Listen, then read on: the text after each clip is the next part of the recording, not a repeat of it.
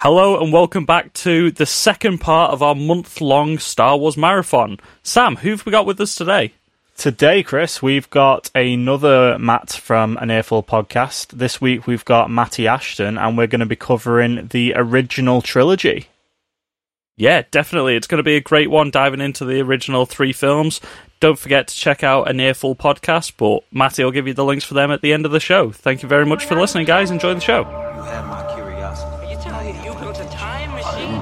The Force will be with you.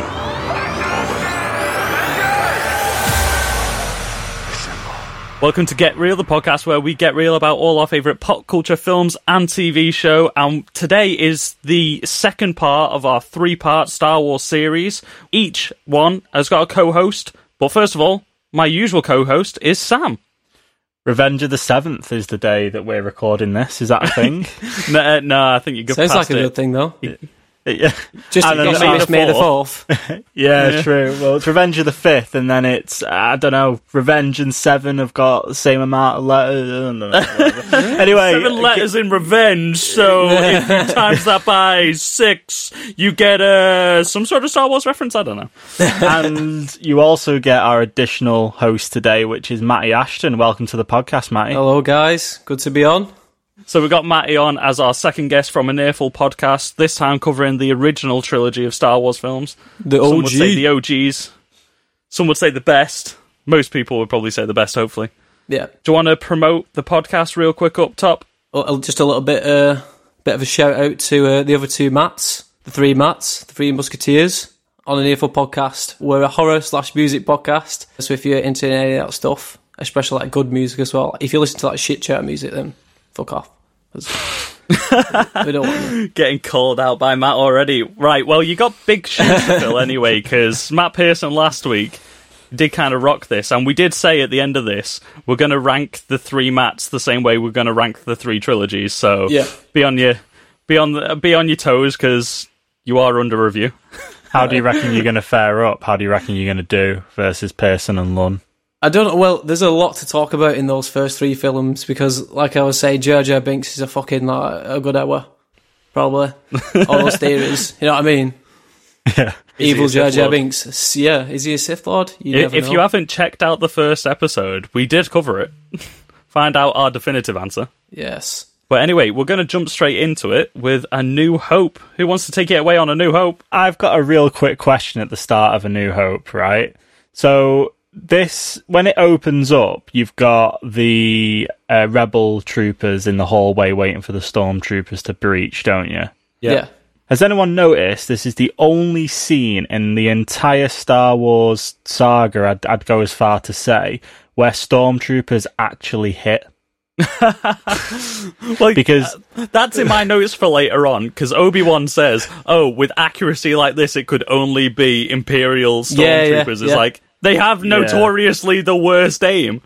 apart from in this corridor when they breached this ship, because when I watched this, it was the first thing that I noticed, that there was 2 dead stormtroopers and about 10 dead rebel troopers, and I was like, you see them and they're like hitting him and taking him out, and then maybe they just get gun shy when Vader appears. I don't know, but they really drop the ball after that, don't they? Well, it's like you said in battles, the shit. Like, you just see like all the fucking Jedi or whatever just running away from them. Probably a good few feet as well, where they could have had bullets in the back of them. Well, not bullets, but lasers. Yeah. And they missed every single shot. It's like, or is it Palpatine controlling everything? Because why would he want Anakin to die in those sort of situations? So unless he's controlling it in the Force. Part of his big master plan that he's orchestrated. Yeah. They just get performance issues when there's a hero on screen. Do you reckon they knew they were like, they're trying to make 2 more films after this one, we can't hit them? Right. It was just so bizarre. Like, it's one of those things that when you've watched so much stuff of just things, just like, oh, they never hit anything, and people always survive, and then they're just like scary. This is like the first time that you see like stormtroopers actually look intimidating, and then after that, they're just hitting the heads on doors and all sorts of stuff. Literally the next scene, yeah. No, that opening scene on Force Awakens, like, or the one where Ren's like just absolutely laying into everyone with all the stormtroopers, like, that's when you looked at them like as if to say like, fuck me. And then they released all they the had other an new upgrade troopers in that the came with First it. Order. Yeah, They actually had time to train them. mad. My, Right, can my we- theory might be they're probably like riding high because this obviously breaches in from the end of Rogue One now. So if you think about it in context, they're probably just seeing like these guys escape from their ship, and they're just seeing Darth Vader go on an absolute tear. It's like, oh shit, we can actually do this, guys. So they're like, Yeah. got good aim, and then after that, they're just kind of like, eh. They had that's the it. right pep talk, didn't they? They had Yeah. the right pep talk in the gym before in the locker room before they went out. Yeah, Darth Vader was like, bring it in, guys, bring it in, take a knee, right, this is the gameplay for today, and he went through the playbook and everything. Apparently it is actually in canon why there's such a bad shot is because the Imperial weapons are just mass-produced and they're really bad, so apparently they've just got shocking aim. All the helmets Right. are mass-produced and they can't see anything out of them. Right, but Yeah, you what, don't right, have much visibility. you're saying that, but what about the clone troopers? Yeah, they're a sick shot if you watch That's what I mean. the So they're a good prequels, shot, aren't they? And they're mass produced, so there must be some sort of error in there. They've got Jar Jar Binks' DNA in the blood. Yeah, true. Yeah, that's what it is. Not all stormtroopers are clones, though, are they? Like, the clones were specifically engineered to be crack shots. There was actually true. a point in Star Wars lore where Palpatine got rid of all the clones in the Empire, and there was actually I saw it somewhere on Twitter, but it was a particular battle where Palpatine said, like, no more clones, and then he kind of got rid of them and then recruited instead. I was going to say, because you never know where that ends, because obviously at the end of episode 3, they're still there, and then episode 4 comes and it's stormtroopers. Like, Yeah. I never actually thought about that. That'll be worth looking into afterwards, I reckon. Bit of This is a lot of talk about just the fact that stormtroopers can aim for one for one scene. I mean, the biggest thing is that we've just watched episode 1, 2, and 3, and then you've gone to this because we're actually watching it in chronological order, not release order. Chronological. How did you find that, Matty? Going from 1, 2, 3, and then seeing and then having to talk about this. Well, like I said, obviously I watched all the like Rise of Skywalker and all that, the latest trilogy, like very recently, so that's still at the top of my mind. I never got up to episode 4, 5, and 6, believe it or not, guys, sorry. Slacking. So You're going down the leaderboard. But as we said, they are literally ingrained in your mind anyway. Like they're just stuck in there constantly. You know what I mean? Like definitely. you're always comparing everything to them. So I thought, you know what? Let's watch number 1, 2, 3, and instead of going to 4 and 5, just get into Han Solo and then just get into Rogue One as well. Yeah. Just go that way. I go the full way. I think, like you said, these are ingrained in our memories, but I think every time, like, I seem to watch, like, I watch them every year, but every now and again, like, every couple of years, like, I'll take something new away from them, and, like, I felt like I noticed a lot of stuff this time, obviously being nearly 25 at this point, we're a bit older, we're getting something different from the franchise again, and, like, my first note on my list is just, like, C-3PO is the sassiest motherfucker, and I've never noticed, there's one point in each 3 films where I've written a note just said, like, C-3PO treats R2-D2 like a piece of fucking shit, and throughout my notes I'm just getting angrier at C-3PO, to the point where my last note is C-3PO is a piece of shit. He's also just absolutely blind because when he finds R2, like, right at the beginning, and he's taking that message from Leia, it's like he's looking directly at her, and it's just a clear corridor, and then it's like, where have you been? And it's like he's been looking down the corridor What like princess? this, and it's like, Do you know, you could probably turn like C-3PO into a horror movie. Like With Five those Nights at eyes. Freddy's or something. Yeah, deep stuff. some woman just like traps herself in a wardrobe trying to escape him, and then all you see in the back of the wardrobe in the darkness is C-3PO's eyes just pop out of nowhere. That's the trailer. The red like they are in Rise of Skywalker. Yeah, right, yeah. Sith droid. Sith droid. You know what? That's a new thing, that, isn't it? Actually, When are we going to get a horror film in the Star Wars universe? I know we need There's it. been horror novels in Star Wars, like zombie stormtroopers and stuff like that. So Yeah, that was pretty cool. there's some pretty dark episodes of Clone Wars as well. Like, I've just finished season 3, and like there's an episode with Ahsoka Tano like being hunted by the race that Bosk is.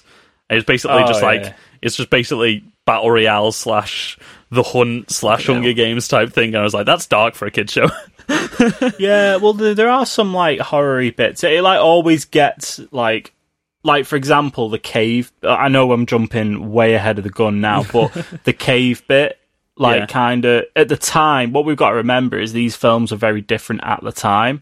Like, what did I watch last night? I watched Sleepless in Seattle with Tom Hanks in.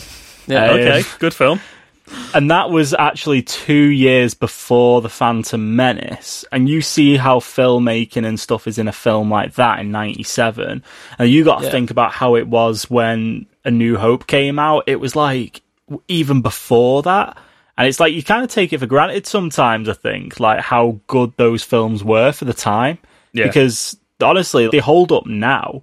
And there was a lot of parts of that film that I watched last night that came out 2 years before Phantom Menace that is a good film, but questionably doesn't hold up now as much. So, but the two characters that stay the same, though, are C-3PO and R2-D2. They never change. No. Do you know what I mean? Where you see Yoda going from an animatronic to, like, digital, like, obviously you see that change and you know what I mean? Because it gets better as it goes along, because, like, what Yoda in, like, episode 1 compared to, like, you see Yoda in the other ones. It's very cool how they stay quite true. And it's also good that, obviously, from when A New Hope came out, that they didn't have to change anything to make them still look good in stuff like The Force Awakens, The Last Jedi, Rise of Skywalker and stuff, innit? While we're still on this first scene anyway, I miss Carrie Fisher. Like, seeing her in this again, every time I can see her in something, like, my heart breaks a little bit. Especially because this was her first appearance as Princess Leia as well. I went watching Rogue One. I was just in the cinema watching all that. I got all the way to the end, and then you see Carrie Fisher just, like, face at the end of it. Like, you don't expect it, because, like, obviously you see her from behind and you think they're not going to, like, put a face on. You'll just see that and you'll know who it is. But then she turns around and she got that, like, CGI face and all that, because they made her look younger. I thought, fucking hell, man, that was great. And then I came out the cinema, and on the radio it said Carrie Fisher passed away. I was like, Jesus. Yeah, it's crazy. Like, I came out straight after that last scene of seeing that, and I was like, I remember, like, the day that we found out that she had passed away, like, I just watched 4, 5, and 6 that day.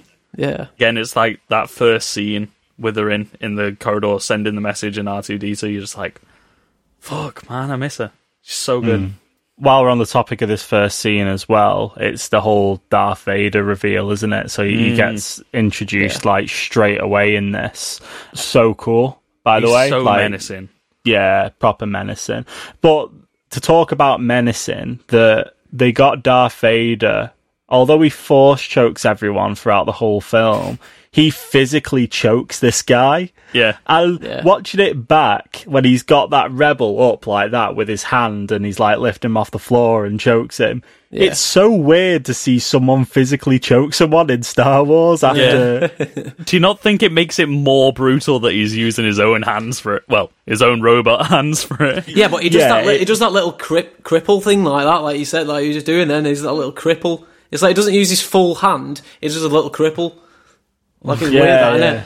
It was one of those things where I was thinking it. I was like, I think that because we've seen more of Darth Vader now, like in Rogue One and stuff like that, and in other stuff where you've seen him just like absolutely going ham, throwing, in Rogue One he's throwing rebels up onto the roof, and then he's like resorted to just good old fashioned like grabbing someone. Yeah, the next scene, like he's just like, I'm tired of this. I'm doing this with my bare hands now.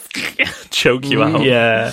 And I reckon maybe it was one of those things at the time where it might have been too much for audiences to introduce doing stuff through the Force straight away. Yeah. It's like, let's not go full badass yet. Let's just do that. Let's do that. But it was this point as well that I noticed, like, so we have the escape pod leaves, and then we're on Tatooine for the first time, and I noticed like how good these remasters actually look that are on Disney Plus. So these are unfortunately the ones that have still been tweaked by George Lucas, and they got the awful CGI on Tatooine as well. Like, I'll get to that in a bit, but they've been digitally remastered as well. Like, everything's so sharp and so crisp on these. Like, they actually looked full HD. I was like, oh, this is good. This is good. They do, like, look amazing. When I got to Empire Strikes Back, I was like, the Hoth introduction looks awesome on Disney Plus. It looks really good. Do you remember the time before there was an Anakin hologram? I do remember that, actually.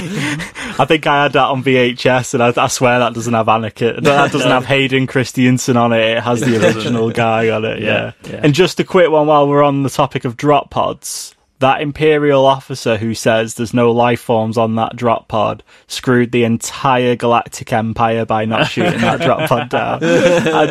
Shoot it! No, it's probably just a malfunction. But it's ace because the other guy says, there's an escape pod, shoot it down. He's like, no, leave it. There's no life forms on there. It's like, mate, if they only knew that it was your fault. The entire Star Wars saga, the entire Skywalker saga is built around coincidences.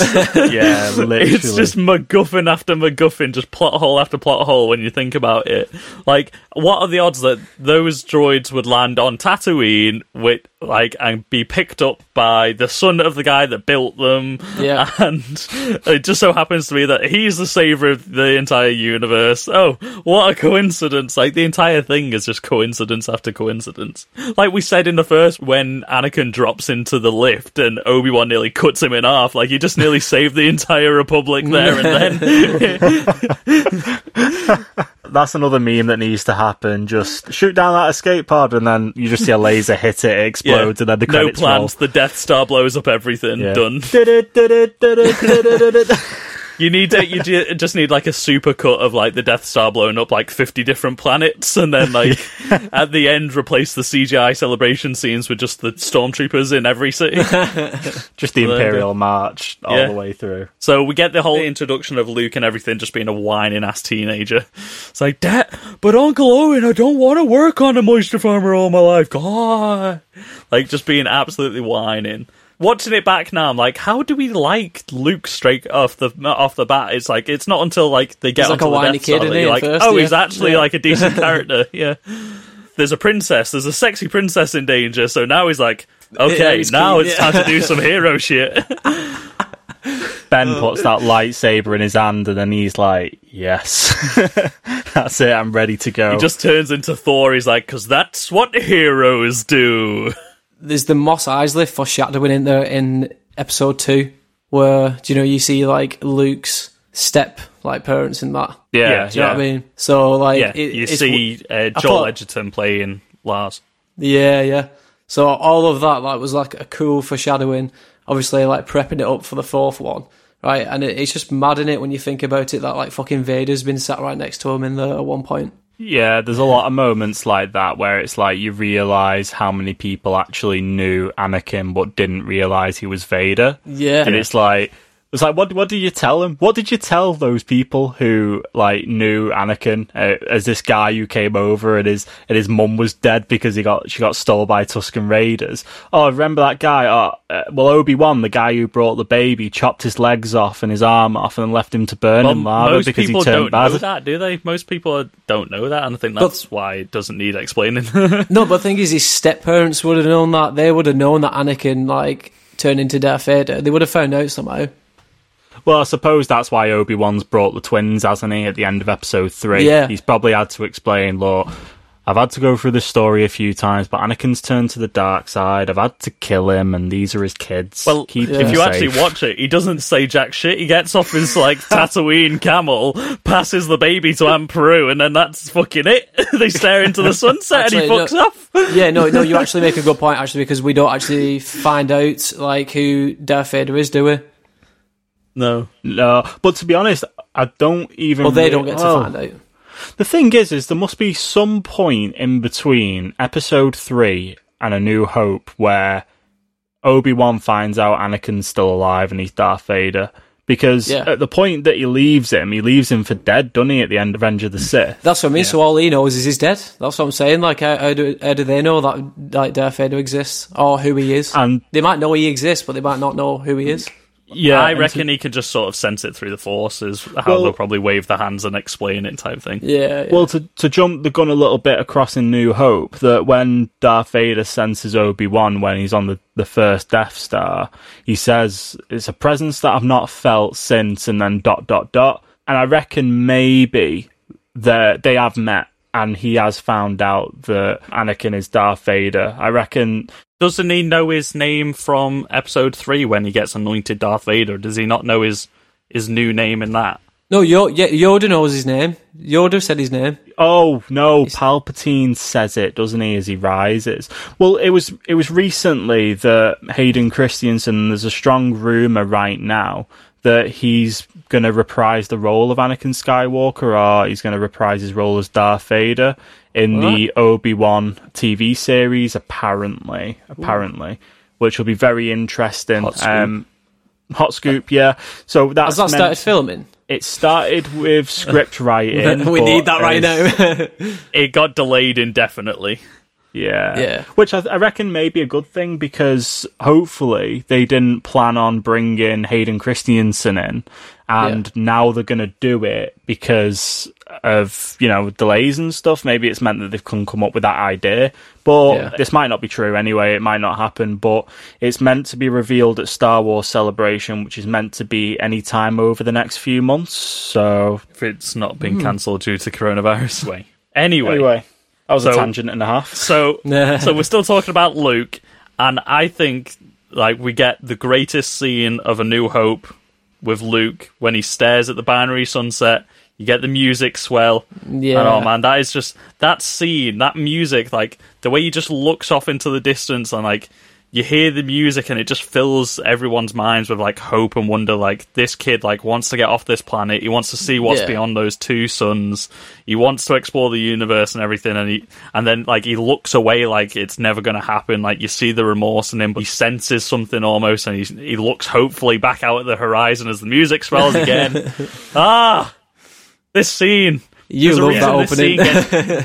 There's a reason this scene gets replicated in all the Star Wars films. We have Rey foreshadow it when she's on Jakku, and then obviously at the end of the Skywalker saga, she's walking off into the dual sunsets. You have Episode 3 finish with it as well, with them holding Luke staring at the binary sunset in the exact same spot. Luke dies to that as well. Exactly, with another binary sunset. It's man. Woof. That's a scene that it always catches me off guard how much different Mark Hamill looks in A New Hope to how much different he looks in Empire Strikes Back. Yeah, he had that car crash, didn't he, and needed facial reconstruction. Yeah. So that's why he looks so different between the films. He's a totally different person in A New Hope. It's really weird. Yeah. There was also the biggest time difference between the filming of A New Hope and Empire Strikes Back rather than Empire into Return of the Jedi as well. So he did age up a little bit, and obviously the car crash and everything like that. My next notes just start to go on to the whole bit getting introduced with Obi-Wan and stuff like that, and you see the Jawas sandcrawler. This is what we talked about earlier. The Jawas sandcrawler is all blown up. He's just there oh, only Imperial stormtroopers are this accurate. It's this goes against everything we've come to learn as Star Wars fans, but at the beginning of this film, it's just Darth Vader and stormtroopers are the biggest threats you could ever face. Yeah, that and Tusken Raiders, apparently. Yeah.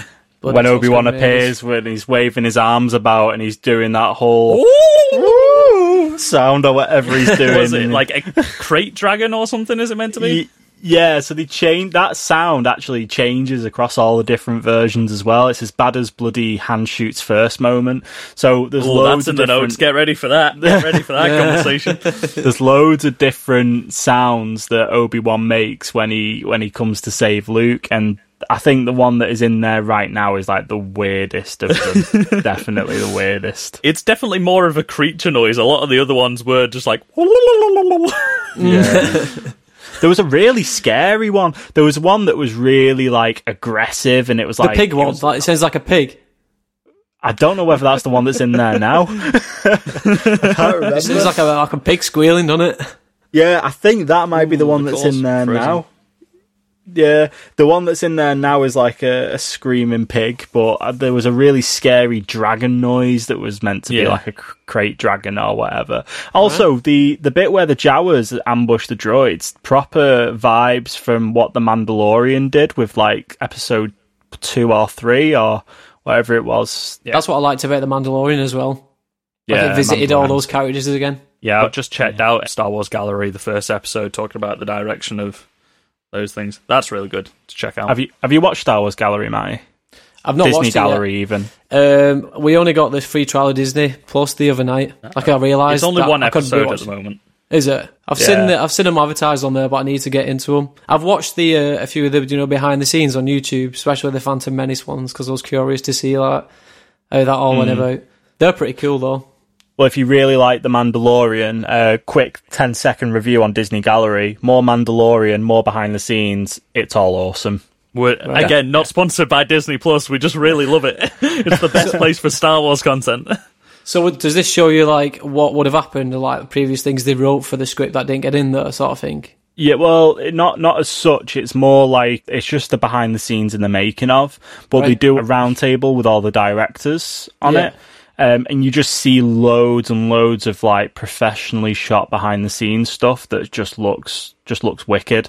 And because of how they did The Mandalorian with the whole like spherical screen and stuff that goes around them, it just looks nuts. It's like they're actually there on all the sets. It looks really ace. But again, digress. But Disney Gallery's wicked. Yeah, it's very good. So back onto A New Hope, we get the interrogation scene of Leia, and this still has my favourite clanger out of everything that's been changed in these original things. This is still here. When the interrogation probe droid thing gets first shown off, you can see the guy's arms holding it around the door. He's just holding it. Like, you see his black clothed arms just holding it around the door. You're like, how is this still here? It's so clunky, it's great. But, like, that's just, like, one of those little charming moments that if you don't notice it, you don't notice it. But it's just like, this is like a nice little... Exactly, Movie like, magic. you can tell it's a product of its age and stuff like that. Yeah. Which makes me hate the CGI even more, which is my next note, because we go back to bloody Mos Eisley. You've got that bloody big dinosaur stomping around everywhere. So it's not even the ones that the stormtroopers are riding on. There's just like this giant like giraffe dinosaur looking bastard. Which ones are them stop motion ones? No, it's not even a stop motion one. It's an awful CGI one that was put back in for the first DVD releases. Right. Oh, it's awful. He's just constantly walking through frame. Like, you know, the first time like they pull up on the speeder and Obi-Wan does the Jedi mind trick. Like, you miss half the shot of him pulling up because this fat-ass dinosaur's walking through shot. I was looking at some behind-the-scenes stuff and things that make the script and that. And apparently, for episode 4, they originally shot Jabba the Hutt as a human. And there's video footage of this out there. And it's just this big fat guy in furry clothes with a Scottish accent. Like, and he's Jabba the Hutt. It's fucking mental, and then obviously it then got changed into Jabba as we know him. I find it crazy that was a thing. Notes as well. Jabba looks fine in it, but because they've had to move Han Solo around the shot, obviously because they had a human in there, like you said, like he's just got this like proper fuzzy glow around him where they've not cut him out properly and they've just sort of like put a soft edge around him, and it's absolutely awful. And then they've CGI'd Boba Fett in there as well. But then as he's leaving, he calls Jabba a human being. Why did you leave that line in there? Yeah. He says you're a great human being or something like that. Yeah, you're a great specimen of a human being or something like that. But it kind of works because he's like being sarcastic almost, you know what I mean? So that's probably why they kept it in. My favourite bit is how Han kind of like levitates behind him and then comes back down. Yeah, he's walking over his tail. Yeah, it's just so janky. I feel like we've spoke about this before. It's not even like when you step over something, you sort of like create an arc, don't you? But he doesn't, like, he's going straight and then it's just like a triangle, just up, down. Yeah. Speaking about the CGI on in Mos Eisley before we move on, I think parts of it are really good. I think just that big dinosaur thing just needs to go because it's just like absolutely just like in the shot walking past, but because it's like blurry CGI for the time, it just looks so bizarre. That's the thing, like there's not enough depth to the textures on it really. Like they've tried to add scales and stuff, but there's no shadows or anything on it. Like it's the lighting that always gives away bad CGI, and it just looks awful. I think it just makes the film just look a little bit more aged than what it is. You know what I mean? And also, just because we're going to move away from Tatooine for a bit. No, now. I'm staying on it. Oh, you're staying on it? Cool. I just want to ask before we stop talking about Jawas, have you ever seen what one looks like underneath the hood? No, but I imagine it's terrifying. No, I'm going to show you now. What I'd encourage everyone listening to do is to Google Jawas underneath the hood and look at the absolute horrific things that come up on Google. Jawas in the hood. Is this in a comic or something? It's a really quick look, guys. Oh my god. It looks like Beta Ray Bill. What? Yeah. There's a couple of different looks of a Jawa. I thought this would be really thrilling content on a podcast. There is some really horrible looks of. Oh, what the hell? Are these just things people have made up? Like Bugman? what they think? Yeah. I think maybe this is like unused concepts and stuff like that. There's some that don't look as weird, but they are two of the by far most freaky deaky looking Jawas I've ever seen. But yeah, apparently they're horrific. Speaking of freaky deaky creatures, we get the Mos Eisley Cantina, and I think this was the moment as a kid where I was like, I love Star Wars, like all the weird, bizarre, different aliens in here. Yeah. Like you get like a moment like each time in each of the original trilogy where you just get introduced like loads of bizarre new things. Like you get the Jabba's Palace in Return of the Jedi and stuff like that. Just the introduction of all these different aliens is so cool. Like you've got Rhodians in there. You've got the werewolf creatures. You've got the guys that are constantly wearing spacesuits. Obviously, the band. Got the pig guy, the guy with like the butt for a mouth, and all that. I think that's the point when like you're watching the movie and you're like, yeah, I'm home. Like this is what Star Wars is. Do you want to do a real quick bit of trivia and try and name alien races that are in that bar at the time? Well, her name's Rodian. Well, you two will surpass me because I've not a fucking clue. Oh, we're gonna... No, okay, we'll leave it. Go on, Sam.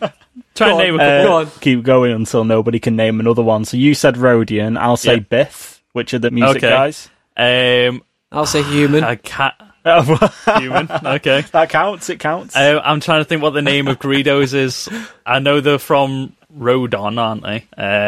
Greedo is a Rodian. No, I thought a Rodian was the blue head guys that Cad Bane is. Nope. No, so he's a Rodian.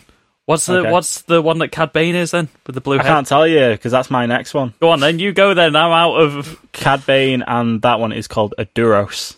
Oh, okay. Fuck me, boys, you dove in. Jesus. I mean, you could say Wookiee, because Chewbacca's in there. Oh yeah. Oh yeah, yeah. Oh yeah. It's the name of the ones with the arse for a mouth. They're a bit like Balchinians, them, aren't they? Off Men in Black. Balchinians. That's exactly what they are. Good Excellent. Balchinians, man. We'll play Star Wars trivia another time. They should make a guest appearance. I can tell you the name of most of the people in Jabba's palace. We'll get onto that later. I love how I literally forgot some creatures' names from Star Wars, but I instantly remember the Balchinian from Men in Black. But they should definitely make an appearance in Star Wars somehow. Like, they need to make an appearance. It's probably like a deep crossover, like E.T. being in the prequels. Yeah. Or like, you'll see in the background of the cantina, like, they'll newly edit the Balchinian into it. You won't see it unless you pause it and you stir in the background what the Balchinians They're just dangling. Yeah, they're just dangling in the background. I don't even want to know what this race is actually called anymore. We're just going to stick with Balchinian. No, that's what they're actually known as, isn't it? Yeah, Will Smith calls him a Balchinian. Have you Googled Balchinian? No, we'll do that another time. Right, anybody Right, listening, so Google while- Balchinian and have a good laugh at it. Because he's hilarious. While we're in the cantina, the only other thing that we have to talk about in it is, in your perfect version of this scene, who shoots first? Oh, well, there was different versions of this, wasn't there? So there was Exactly. a version So where... the version on Disney Go on. Plus, the newest version. So we've got Greedo now saying McClunky as he fires, and they both fire at the same time now. So the original was Han shot first, and then they re-edited it so Greedo shot first, and Han just sort of like did a weird CGI head dodge out the way. Yeah, And then so it was like now a they've got it defensive- so that they shoot at the same time. What's everybody's perfect version of that? Go on, Matty, you go first. Why not just stick with the plain and simple? Like, they shot each other on time. You know what I mean? They both knew each other, so they both shot at the same time. They knew what was coming. They knew Well, there was that's no what way the none new of them were getting out version of is. it. So that's the perfect vision for it. What Because do that you probably think, could have Sam? happened. It's tough, innit? Because everyone wants Han to have shot first, right? But I think the rule of cool with this would be if Greedo shot first and Han actually did dodge out the way. Not in the weird CGI dodge, but he, like, let Greedo take the first shot and then... So he didn't instigate the murder in a cantina, you know what I mean?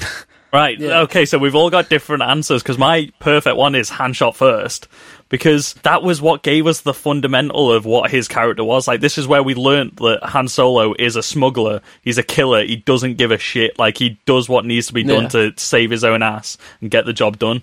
You know what I mean? Like in that moment, like, we learnt everything that we needed to know about the smugglers in this world. And like that built the foundation of the character that we get of Han Solo in that film. Yeah. Like he's a smuggler that doesn't care about anything except for the paycheck. It's a good point, actually. Yeah, you know what? I think all of it. I don't think there's a single thing apart from questionably the McClunky line, which is just a bit odd, that makes this scene bad. Anyway, I think it's always going to be a really good scene. I always love the way that Greedo talks in his native language as well, because they've got like that weird little tunnel mouth as well. It's like, it's like if you saw that mouth, that's how you imagine those things talking. It's like, like it's odd. It's like the end of a sock. No, sock. A sock the trumpet. fingers are like trumpets. They've got like suction cups on the ends of the fingers, haven't they? Yeah, like little elephant trunks. That's brilliant. Well, they look like flies, don't they? They look like flies, so it's little fly mouth. Yeah. Actually, can we talk about Rogue One? I know it's not part of that's a different episode, but we could talk about it quickly, yeah. Right, so let's just like go on about the characters that appear in there, especially Darth Maul. Like, what the fuck? Like, Darth Maul's not in Rogue One. What are you chatting about? Not Rogue One. Oh, I'm on about Solo. Yeah, I got it mixed up. So when he appears at the end of Solo, like, did you expect that? No. I didn't see that coming at all. Me and Sam freaked out in the cinema. I think that was the only bit in that film where we were both like, "Whoa!" That's what I mean. So like they stayed like true to maybe the comics might have been before that. Were they before or after it? You know, when it depends what comics you're talking about. They're all getting. Oh, not comics. Sorry, the TV series. That was already out. Yeah, that was already out. Right, so they actually continued that on then from where Darth Maul like got his spider legs and then all that sort of stuff. Lucasfilm have a story group, mate, that have to make sure all these stories link together and make sure that there's nothing that counteracts another thing. There's like a team of people that have to do this every time they release something Star Wars related. Make sure nothing contradicts itself in a way. Yeah. They've got a team of Jocasta News just held up in a library full of Star Wars tomes so that everything works. Fuck. They'll be that's the thing. As soon as Disney bought them, we were like, okay, everything that's not the 6 films is bullshit. It doesn't exist anymore. Now we've got a team that's going to tell you what exists, and then all the books and everything have come out. Do you reckon they'll make like one film where they show that battle between Obi-Wan Kenobi and Darth Maul again?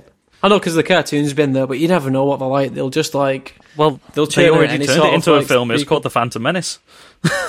I'm not going to tell you anything, but it already exists. Yeah, we know they fight multiple times, but like they're not going to recreate the first fight. I know, but it's like the final fight after he's been through Darth Maul's been through all that stuff. Like he got betrayed by the Emperor and all that. It exists. It does exist. It exists. I will tell you what it is. Watch the animated shows. These things. That's what I mean. That's what I mean. It's on the animated series, but I'm saying, do you not think they'd make a movie about it at some point? Live action Rebels. I mean, Obi-Wan TV series. Yeah, maybe they have another fight in there. It won't be the fight. That's a good point, actually. It might come up in that. Why would it not? You could have the same fight in there as what we already see. Have they said when it's taking place, this Obi-Wan series? Before episode 4. Yeah, in between. So is it after Order 66 had already been shot off? Yeah. It's on his isolation on Tatooine, yeah. Her mate Obi-Wan. Oh, so you've got to see Darth Maul. It'd be cool. I'd see Ray Park back as Darth Maul, definitely. Yeah. Well, he's already back. In the Clone Wars, he's doing the mocap. Back on track with A New Hope, because we're already way through this podcast. We get to the Death Star. Let's just talk everything Death Star. So we get there, we save Leia. We get all the great jokes. You're a bit short to be a stormtrooper and all that sort of stuff. Yeah. This is where the fun begins. Han Solo's got a bad feeling about this. All the quotable lines in here. Have you seen the What If episode on the Death Star on Facebook? No. So they did a What If episode of the Death Star, and they said, what if you could build the Death Star? How big would it need to be? Where would you be able to build it?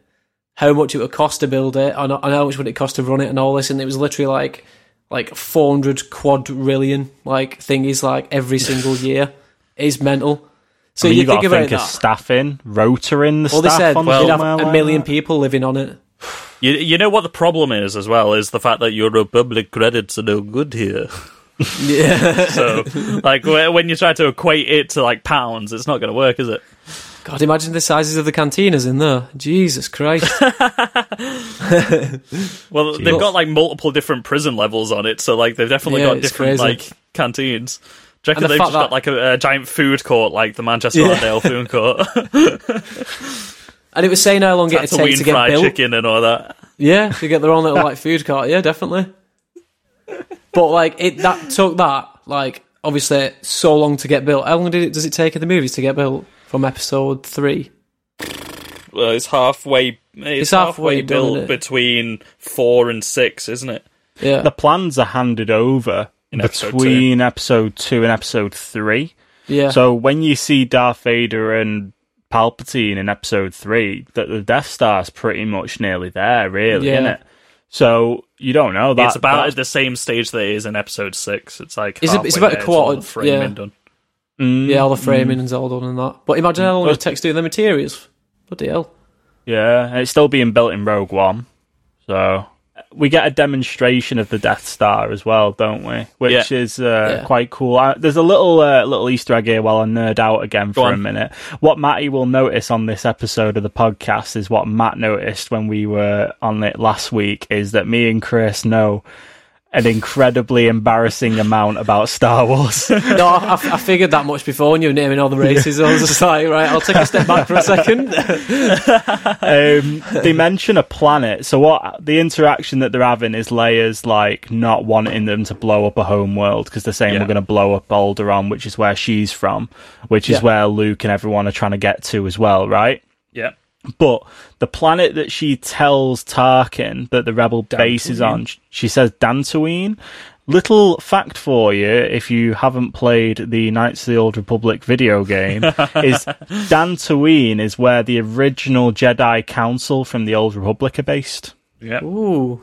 It's a very, very Force thingy place. Because That they scan Dantooine as well, and they say there's an old rebel base there, but it's been out of commission for years. Yeah, so it's where the old Jedi Order used to be. They used to live in like really old buildings and it was all fields and stuff. So there's an interesting little fact for you. They took that planet and used it for something. As opposed to what planet is the rebel base now on? It's on Yavin 4. It's a moon, isn't it? It's a moon off Onderon. It's a moon of Onderon. Alderaan. No, Alderaan gets blown up. Onderon. Is that a different planet? Jesus. Sam's Googling furiously. Carry on, I'm fact checking this shit. It's just, I thought you were just saying Alderaan badly. Is Dantooine near Tatooine?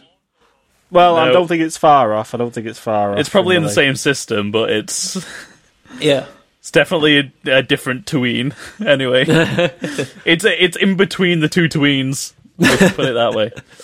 Okay, so we get the rescue. We get the epic. Well, not so epic, but it was epic at the time, lightsaber battle. The first one that we had ever seen between Darth Vader and old Ben Kenobi. Yeah. And you learned so much about these characters in this one moment here. And again, it's so cool, and you see Ben look over at Luke, he's like, okay, my job here is done. I'm ready to be a Force ghost now. Yeah. And then he's just there like, hold the lightsaber up, get a bit of a slashing. Turn to dust, and I always forget that he does this until I rewatched it. Darth Vader just like starts kicking the robes to like see if there's anything there. Yeah, it's just like Ben. Has he become a mini person or not? Are you in there? Well, that's the thing, because like Anakin's never really seen anybody do the whole evaporating trick because no, he hasn't. Qui-Gon. Well, he wasn't there when Qui-Gon died. He didn't evaporate. Like every Jedi that dies in Clone Wars and everything like that, all those films, they don't evaporate. It's only Obi-Wan and Yoda that we see do it. And then, because obviously, Luke does it at the end. I wonder how long it takes them to learn them, the Force Ghost, like, sort of trick. Because I know, like, Yoda talks about it, because he says to Obi-Wan about Qui-Gon becoming a Force Ghost. And then, obviously, Yoda goes off and, like, learns it. But you thought Yoda would have already known that shit. This is what we talked about last time. Considering Qui-Gon apparently knew how to do it, the way that it was explained in canon is anyone that knows how to become a Force Ghost and live on after death, their body does the whole evaporation thing. Yeah. But then I think he's basically trying to explain it that Qui-Gon has learned to do it after he's died. And that's why he's like, oh, there's an old friend who's learned how to do it, and he's going to teach you. Sam's got a point. Right, you bastards, I fact-checked this planet. Okay. So Yavin 4 is a moon off Yavin, not a moon off Onderon. So Okay. Yavin is a big gas planet, which is what in Gas A New giant. Hope. Yeah, it's what they're trying to get past to be able to use the Death Star to blow up the Rebel base. It's what they're waiting to right. pass. Onderon is the planet that we get in the Clone Wars where Saw Gerrera is from. That's where I'm getting confused. Oh, okay. Right. There's your fact check. You'll know who Saw Gerrera is if you've seen Rogue One as well, so that's where he's from. So Yes. it exists, but my fact was wrong. There you go. Fact Carry checks. So Yavin 4 is the fourth moon of Yavin, I'm going to guess. How many moons does Yavin have? Fact check that while we continue talking about... All right. So right, we all get right. the epic fight between Obi-Wan and stuff, and then we get onto the Millennium Falcon again, and we get an argument between Leia and Han, because Han's only in it for the money and stuff. Yeah. And I've never noticed how much of a fucking simp fucking Luke is before. She's just there like, your friend's quite a good mercenary, I wonder if he cares about anything. And Luke's just like, I care! I care about you a lot! Please, kiss me again! My sister! Fucking simp! Oh, man. Oh, no. It's quite sick, I isn't it? feel Like like- they made that beginning like that between Luke and Leia. It's quite sick. Oh, they're kissing for 2 films before they decided that they were siblings. Shocking. Shocking behaviour. Make it out. Go on, Go on, Sam. Sam. 26 moons. 26 moons, holy crap! It's a lot of moons. There you go. Jesus. That must be a giant. I'm back for the podcast now. We've done fact Right, checking. if you think about Okay. having 26 moons, that must they must never have a nighttime there. Because imagine how bright 26 moons are together. It's basically another sunlight. Imagine the time. Well, it's a gas giant, isn't it? So Oh, well, you No don't one's really have living on tides there and anyway. stuff. Nobody's. Yeah. it's 26 world problems, that. Although, like, Bespin and Cloud City is a gas giant as well, isn't it? They've made floating cities above the planet's surface. Yeah, they mine gas. Try and figure that one out. I mean, mining is in the Star Wars universe is just we collect something. Yeah. Yeah. It's like you can't farm water either, but they're fucking moisture farmers, aren't they? While we were talking about Leia really quick, did you guys notice how strange everybody else pronounces Leia apart from Luke, Han, and Leia? Yeah, everyone's like, Leia, liar. Tarkin says Leia. Everyone in the Imperial army says Leia. Princess Leia. It's like, what? Yeah. Like, everyone in the Imperium is meant to be, like, British, though, aren't they? But even over here, like, Leia is spelt different. Like, that is it's Leia. odd. Yeah. Yeah. It's odd. It's very odd. That was actually the end of my notes for this whole film, you know. Okay, The rest of it I right. just enjoyed, so I'll let you take it. Right, what about Leia's outfit, right? So the whole white outfit, and then you go back to episode 2, and Padme's got pretty much the same outfits on, like that kind of foreshadowing's cool. Like they You wear notice the a same lot things. of the female characters wear white. It's a symbol of purity, isn't it? Like, Yeah. It's a cool little parallel, that, isn't it? I Yeah. noticed that, yeah. It's pretty cool. I just jumped straight to the trench run after that. Like, Yeah, how cool 'cause- is that trench run? And like we Yeah. said, like this is before CGI and everything. This is all done in cell animation with miniatures, bigatures, Yeah. like actual explosions and everything.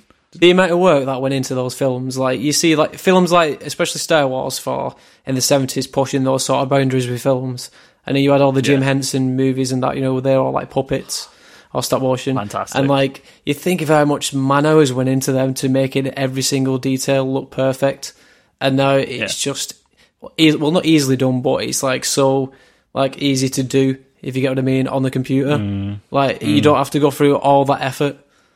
But that's the magical thing about it. When you look back at them Star Wars films, it's cool when you see that. But then obviously now the remasters are taking the CGI over and that. Like, what would you prefer? You two, would you prefer just to have those movies as they were with no added CGI on it, or would you rather have them now where there's a bit of CGI? The only bit of CGI that I like really is Bespin in Empire Strikes Back. Obviously, like beforehand, we had like matte paintings and stuff, which I love the way the matte paintings look and stuff. But other, like, some of them, like they'll just run past plain white windows and stuff like that, or plain like painted clouds, and they've CGI'd a city in the background and stuff. I think that's the best use of CGI that they've used in these original trilogy. Other than that, I could do without it.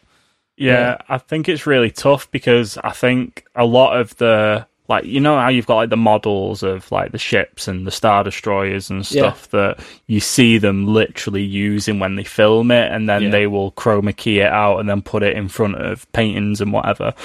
You get a massive nostalgia factor off that. But when I was watching this trilogy, I couldn't help but feel like I would really love to see it with proper CGI that we get now.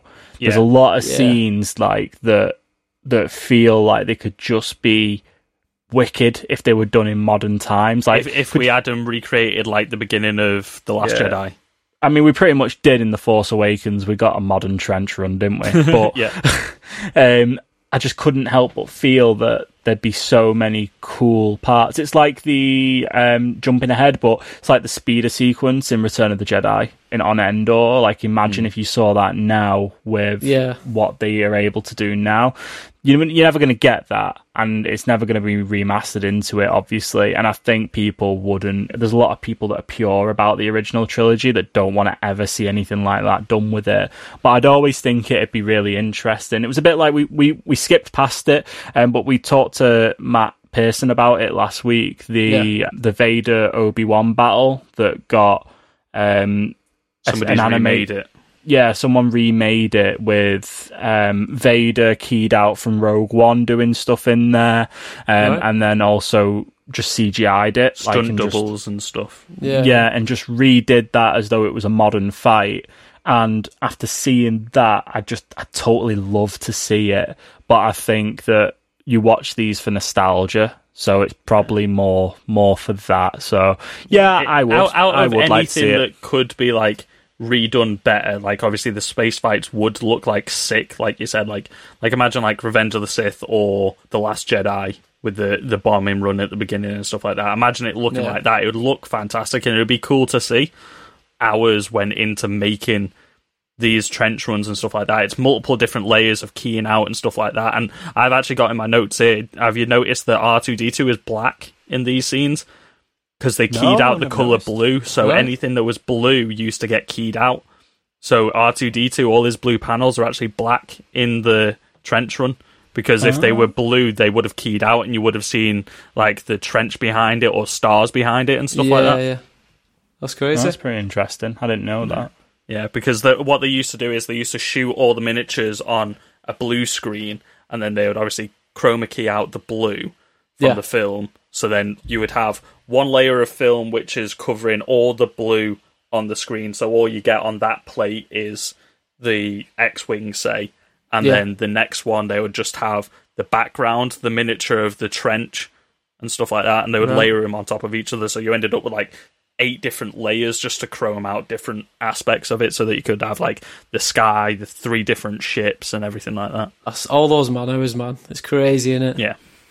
Industrial Light and Magic must have the coolest Warhammer tabletop table to play shit on. No, they have a Star Wars miniatures, or now Star Wars Legion it is now, isn't it? That's what they've got. They don't have Warhammer, they play Star Wars Legion, recreating the Battle of Endor.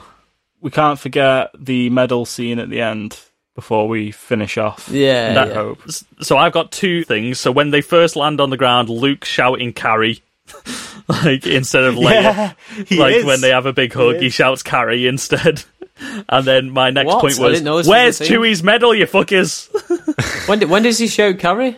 When he's landed after blowing up the Death Star. Yeah, when he gets out the X-Wing, like everyone runs around and celebrates, and Leia's the first one there to congratulate him. And like she's like, Luke, and grabs him for a hug, and he's like, carry! Is that actually in the film? Yeah, that's one fact I didn't know about it. So cheers, guys. He says it's so quick that like I never noticed it until it was pointed out to me. What? And then now I can't hear anything else. And then the medal scene, like Chewie, where's Chewie's medal? He got one. He got one in the end. That actually broke my heart in the cinema when he gets Han's medal at the end. He's been through a lot, hasn't he? He's a bit like R2-D2 and C-3PO. He's been there since Revenge of the Sith, hasn't he? Yeah. So. Well, he was there before Revenge of the Sith. He's in Clone Wars as well, isn't he? Yeah, true. He is in the Clone Wars a bit. Watched all his race get taken out. Gets taken as a slave underneath like a base. Is it the Empire's base or something like that? Yeah. It's like a trooper base, isn't it? Like a big trooper base. Becomes a slave there. Like, what the fuck, man? He's been through some shit. The Wookiees get enslaved because they're one of the strongest races in the galaxy, aren't they? Yeah. That wraps up A New Hope, and we like to rate all of these between Star Wars and Star Wars, and I think we know how these are all going to go for this trilogy, but what would you rate it? Star Wars being not a good Star Wars film, or Star Wars being a great Star Wars film? Star Wars. There we go. Has to be. Sam? I'd be lynched if I didn't say Star Wars. Yeah, it's just Star Wars all around. I'd say out of the three, this is probably the weakest of the three, in my opinion. I think this probably comes second on most people's list for the original trilogy, but that's just because it's the original, and it's set up so much, like, it is great, but at the same time, like, it was a clusterfuck of production as well. Like, it went under so many rewrites and re-edits and everything like this. Like, the film was almost so different. Like, we're lucky that we got Star Wars at all. Yeah, this was meant to be a bust, wasn't it? They didn't think it was going to do very well at all when it came out. I mean, it's still great. It's still a Star Wars. So, on to Empire Strikes Back now. And the first thing straight off the bat, we're at the Battle of Hoth. And damn, this is so much more cinematic. Like, you could tell that, like, people had faith in this film after the first one. Yeah. More Hoth-style ice planets. That's what I say. No. Starkiller Base wasn't enough. Less desert planets, more snow planets. That's what sounds. I think it's I awesome. want more jungle planets, to be honest. Jungle-based stuff is the hardest kind of stuff to film in cinema. That's why they don't do as many. So, but yeah, I think Hoth is like the coolest. It's the first time you get the Imperials look menacing, innit? Like they know what they're fucking doing. Yeah, considering they've just had the Death Star blown up, you've got them in that fucking humongous Star Destroyer. The Executor or whatever the hell it is, that is questionably more menacing than a Death Star, I'd say.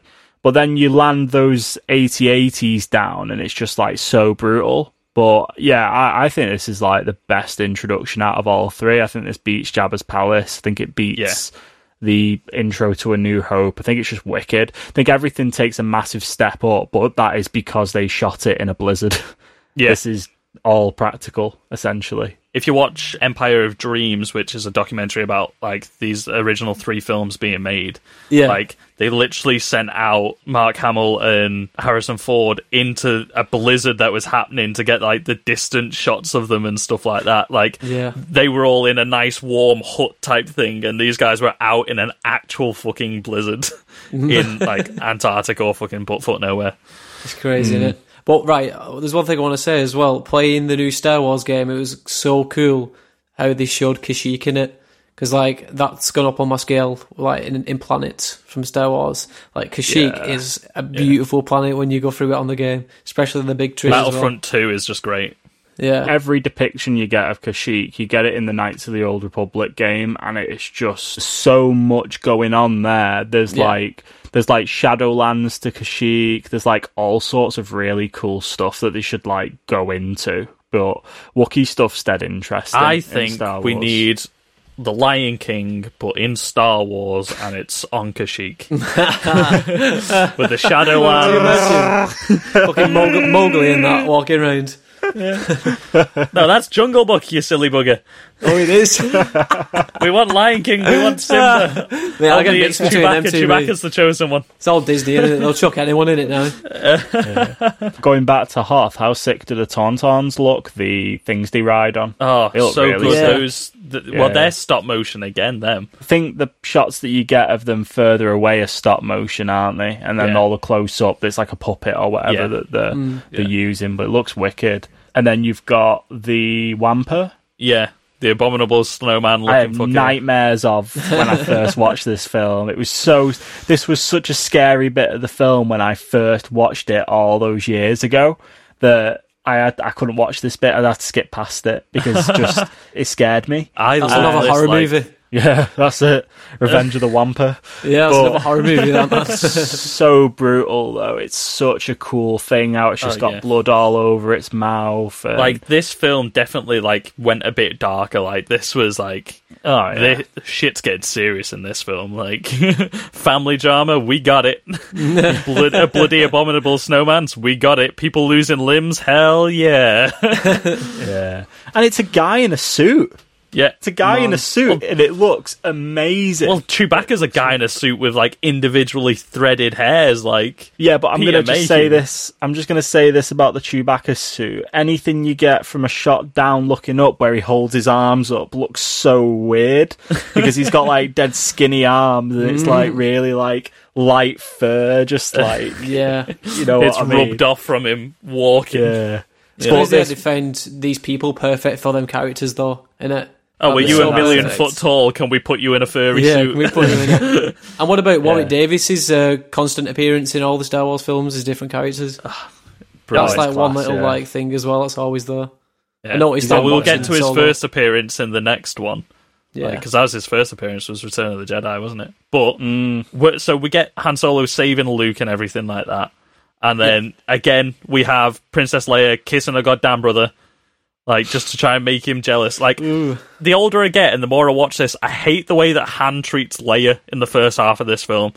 Like he's proper like negging her, like he's Yeah. proper like treating her like shit, just being like, oh, if you treat a woman like shit, you'll get her in the end. Like, you just Yeah. gotta wear her down type thing. It's like, that shit would not fly today. He's just like pretty rapey. Like later on when they have like the kiss scene and stuff like that, she says no multiple times and he backs her into a corner. But like, Fucking Different hell. time. it is a different very time. You've different got- time. Like, You've got to take people out to dinner now. Yeah, You know. I mean, you did back then, but like this was a real big problem with cinema and TV and stuff like that. Like the way that relationships were depicted in this sort of era was like there's a lot of problems with it. Like you see it all over the place. Like it gets compared to Cheers a lot and stuff like that. Like it is a problem that we probably shouldn't have been teaching young children. yeah, but there's a lot of snowflakes that'll probably pick up on that. Do you know what I mean? There's a lot of snowflake that picked snowflakes. up on it, yeah. The thing is, though, it worked out in the end. Like, clearly she did love him and stuff like that. Yeah, but yeah. it's still not great nowadays, but you can't hide stuff like that. Like Sam said, like, it's a thing of the time. It's like, you can't hide stuff like that and racist depictions in Dumbo and stuff like that. Like, you've got to admit that it happened. If you brush it under the carpet, you're just making it worse. Yeah, you're more ignorant to it. And just because we like to chat shit about how some stuff is a lot different now and how there's some things in Star Wars just kind of don't make sense. Like kissing your brother. Like kissing your brother and your sister. But why didn't Luke just use his lightsaber as like a homing beam for Han to see him? Because you would see that through the snow. There's like parts Like a in flare. this where, as I've got older and more cynical, I'm like, surely this guy must know if he just plants his lightsaber into the snow and switches it on that Han will see him and find him a lot 100%. quicker, and he won't have to go inside of a tauntaun and eat shit inside of that for a bit. He's just had most of his face ripped off. Like, he's freezing to death. He's seeing ghosts. Like, I think the last thing he's thinking of is like, oh shit, I better light my lightsaber. Because he doesn't even know that Han's looking for him. That's what Ben should have told him to do. Light your lightsaber, you idiot. Yeah, you told him to, like, close his eyes and shoot the photon torpedo blind, but you won't tell him how to get saved. Do you know what'd be hilarious, right? If like Luke comes out of that cave and he bumps into Vince off Mighty Boosh in the Arctic Tundra. He bumps into the Mighty Boosh on the Arctic Tundra and he's like, "Hey, that's what you doing here." With the wind as my only friend. Mighty Boosh Star Wars crossover has to happen. Oh, let's fucking get it done. I'd love to see Noel Fielding in a Star Wars film. Jesus Christ, that'd be Fucking hell. hilarious. What alien race would he be? He'd definitely be his own race of somebody, wouldn't he? Like, he's not going to be human. He can't be. I reckon it would be like one of the vampire ones that you see from him, Revenge of the Sith. Yeah. Oh, man. Anyway. So then we get like the kiss scene between them as well. The music in this is my favourite music in Star Wars, I think. Like, there's a reason it was the first song that was used in the Force Awakens trailer and everything. Like, this song slaps. Like, I saw this with a live orchestra, and there was like 3 times that I ended up welling up. First of all was when they first started blaring the fucking intro scene when the crawl started. I was like, holy shit, Yeah. this is a thing. I'm seeing a live goddamn orchestra with Empire Strikes Back. It's fantastic. And then when this Han and the Princess starts playing, so good. I know Sam went to see A New Hope, didn't you? Like, seeing it with a live orchestra is like, everything hits different. Was this at the Lowry? No, it was at the Manchester Arena. I saw mine at the Liverpool Echo. Yeah. I remember now, actually. But it makes you realise and appreciate how much music is dotted around in these films, that even when it's really quiet, how much you actually miss. Yeah. I noticed in these 3 films, there's a lot of music that's not like themes that really hits as well. There's one like favourite bit that I'll get onto like when we get right towards the end, but yeah, it proper kills it, but it's what everything else was based off, isn't it? So it's... Yeah, this is the thing, like, it's weird because like you realise how like how important the music is within the movies, and it's the same with any movie ever made. Like, but most people don't think about that when they think of a movie and how it's made. They don't think about the music side of it. But when you realise how important that is, it's the same with horror movie. Like on our podcast, when we chat about like horrors and that, we always go on about the music because if that wasn't there and that person didn't know exactly what they were doing, it would be completely like awful. Yeah, I mean, the Halloween theme's a perfect example, right? Yeah, exactly. It's so sinister. So yeah. I think a lot of like good music sometimes like blends into the background, and it's more like it gives you a feeling without you notice it being there. Like Sam was saying, like even in like the quiet moments of this film, there's music near enough throughout. Like it made me realize when I saw it live, the scenes that didn't have any music in.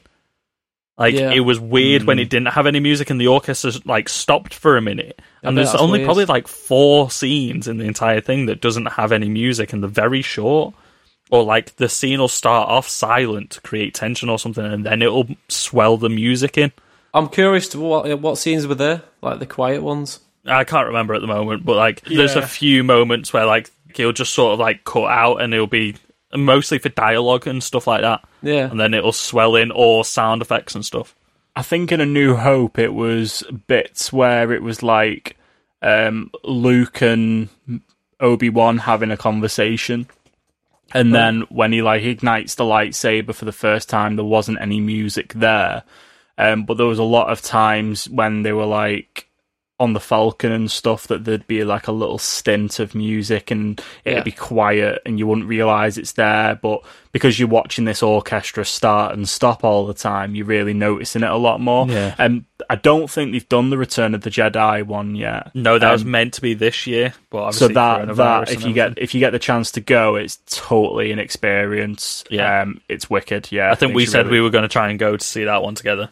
Probably. It's normally at the end of the year. It's a great way to end the year. Right. Also, if you just generally like have the chance to go watch a film with like a whole bunch of people in a massive space everyone who really likes that film, but the film's been out for a really long time. Me and Chris, like, we're going off on a bit of a tangent, so I'll wrap it up really quick. But when we went to Star Wars Celebration years ago, we went and watched 2 films, didn't we? So we watched The Force Awakens. And we watched A New Hope. And we watched A New Hope in the London XL convention space with, must have been like 1,000 people. Yeah, probably in that room, in there. All dressed in cosplay, all dressed up with lightsabers. Yeah, that's brilliant. Man, it's like you're watching the film for the first time again. If you just ever get a chance to do it, or going and watching it in like with a live orchestra or anything like that, can't stress how much you'd enjoy it. We'll talk about The Force Awakens on the next episode when we saw that at Star Wars Celebration, because that's already in my notes for that episode. Because people around the world watch cinema different to the UK as well. Like in the UK, you're silent unless like you're laughing or you're screaming or something really cool happens, then you might get a bit of like, ooh, like, but in America, like, they are chanting, they are like screaming, like just they're like, ah, like when like a character appears or something like that. And like, that's what it's like seeing Star Wars with the group of fans. Like, I remember when we went to see The Force Awakens, the midnight premiere, so you haven't had a Star Wars film in goddamn years. Yeah. This is The Force Awakens, the opening score hit, and people started cheering. And that was the first time I've ever experienced it in the UK cinema, and it was fucking great. I just want to stress, we haven't finished Hoth yet on Empire Strikes Back. Well, that's the thing, like, Hoth is like half an hour of this film. And if we move on from Hoth, bounty hunters, the introduction of the bounty hunters. This is like this film's moment, like the Cantina, where you see a load of new races and new robots and everything, new droids, and these are like the nastiest of the nasty. These guys mean business. These guys are going to vaporize. Remember, no disintegrations this time. And that's what you think until you've seen Return of the Jedi. Exactly. How cool was that? Like seeing Boba Fett for the first time, seeing Bosk and IG-88. I think they were wicked. I think it's a shame that obviously Boba, you get a bit of Boba in the film, obviously, but it's a shame you didn't have a sequence where you see these bounty hunters trying to get Han, you know what I mean, and the Falcon. It's a shame that you didn't see more of that, and it's only really Boba who managed to find him, because what you assume, the other bounty hunters, so you had Dengar, IG-88, Bosk, those three couldn't find the Falcon. You had the bug-faced robot as well, I can't remember his code. Nah, but yeah, they never get it, and Bosk and Dengar are super interesting, and IG-88 are all really interesting characters, but yeah, I think it's a proper cool, because you get the Imperials as well in there being like, bounty hunters? Why do they need bounty hunters? They won't find them, or blah, blah, blah, you know, and being all pretentious and whatever. Yeah. But yeah, it is cool, because you get like Bosk's feet hanging over the edge, and he's like doing all his Trandoshan noises and stuff, and it's wicked. Yeah, I think it was really cool how they created those things as well. Like IG-88 was like a last minute sort of like, right, okay, let's build a guy out of a flask essentially, and he doesn't move because he's just like a little like robot frame, so he's just sort of there in the background. And I think it's Bosk's spacesuit is a leftover prop from Doctor Who, because obviously they shot him down in Pinewood in London, which is where a lot of Doctor Who was filmed. So yeah, it's a leftover prop from Doctor Who, and then they put the reptile face on it and stuff. Well, like IG-88's head was made out of the Cantina stuff, wasn't it? The things in the background of the Cantina from A New Hope. That's where that head comes from. So you also get that same droid later on Bespin as well. You get another IG droid. They're assassin droids, really, aren't they? The coolest thing that's made between like the prequels and the OGs is like Boba Fett and Jango Fett. Like that sort of relationship and that crossover in between them. I thought that was really cool. And when they introduced him. Yeah, I agree. And I think one of the best things they probably did was put the Jango actor's voice over Boba Fett. I can't think of his name, but putting his voice in there. Aquaman's dad. Aquaman's dad. the New Zealand guy. The only New Zealand accent. I think I said this last time, but the more that I see of young Boba Fett, the more I hate Boba Fett. Like, Boba Fett's one of my favourite characters. Like, he's hardly in him, but he's such a cool design. Like, this was the first time we ever saw Mandalorian armour. And, a guy with a rocket pack and everything like that. Like, this guy captured the imagination of so many Star Wars fans again. Like what's a Mandalorian? Like, he's like the baddest ass bounty hunter in the universe or some shit. Like, but then you see like Boba Fett, and he's just so fucking annoying. Yeah. And he absolutely eats ass in Return of the Jedi. I beg your pardon. Is that a bad thing to say on a podcast? Well, he does fall into a giant gaping arsehole with teeth in it in the sand, I guess. Okay, that's got to probably been the worst on-screen death you could ever have if you fell into a big arsehole with spikes on it. like he's killed off so unceremoniously. Like, he does nothing in that fight, and he gets his jetpack like blasted and fucking falls in. He had the rule of cool. He had it. We need to get him into the Sarlacc pit, but he's got a jetpack, so he should be able to fly out. Oh, we'll just take out the jetpack and he'll fly him in. Okay, so Vader at that point again chokes yet another person. Like, I think he chokes like 4 different generals in this film. 3 or 4, and my note is Vader's going to run out of people to promote at this rate. Like, he's just choking people throughout this trilogy. Like, how do they have any troopers left? He's just fucking dead. I wonder how much they get paid. I wonder how much they get paid to take all that shit. Yeah, it is. It's proper danger money. Like, you don't want to be elected to be that guy. Like, they're all shit scared. They've got a wife and family somewhere on an Imperial-run planet somewhere. Yeah. Just there, like, when's Daddy gonna come home? Oh, he just got choked out by Vader. Never mind. Someone brings in like his shirt with his medals to his kid. We haven't talked about Grand Moff Tarkin in any of these yet. Like, he's cool. He's menacing. The CGI. So on we've got is the really whole good as bit. well. Oh, on Rogue One. Yeah, That was with his pretty character. Yeah. Yeah, it looks wicked. It looks wicked. And again, there's a lot of bits like when they're escaping Hoth and you get Vader, he makes the appearance with the snowtroopers when they're trying to blow the Falcon down. Yeah. I really wish that you had Rogue One moments in there. So this is coming back to when I said that I'd love to see a modern take on some scenes from these films. That I'd love to see Vader like grab the Falcon as it's like flying away, but then can't hold it or something, and like, or they manage to break free, or it's like the way that plays out in my head is Vader walks into the hangar, sees that it's getting away, Force grabs it, and then they just like he calculates a hyperspace and goes into hyperspace, like and escapes that way. That'd just be like so wicked. Like I'd love to see that, love to see it, but it's somebody get it made for Sam now. Someone get it made for me. Right, again, we're just pitching stuff to Disney now. Like, give me and Sam a budget, and we'll make some cool Star Wars shit. Let me just Sam, be the and David idea, S. man. Goya. Yeah. Let's be the idea, man. We'll write your next Darth Vader VR experience. That's the thing. Have any diehard Star Wars fans ever got involved in any of the films? Dave Filoni. Yeah, Dave Filoni that makes the Clone Wars, and he directs a couple episodes of The Mandalorian. Like, that guy is the biggest Star Wars nerd you will ever meet. So he probably pitched it to them, like he was like a big, massive Star Wars nerd, and he just pitched that idea to them and sold it. Dave Filoni was taken on for the original Clone Wars series when it came round. And he thought, when he had the phone call from Lucasfilm to recruit him for the job, he thought he was getting pranked called by somebody else at Nickelodeon where he was working. Yeah, because he was working on The Last Airbender and he thought it was the SpongeBob team trying to fuck with him.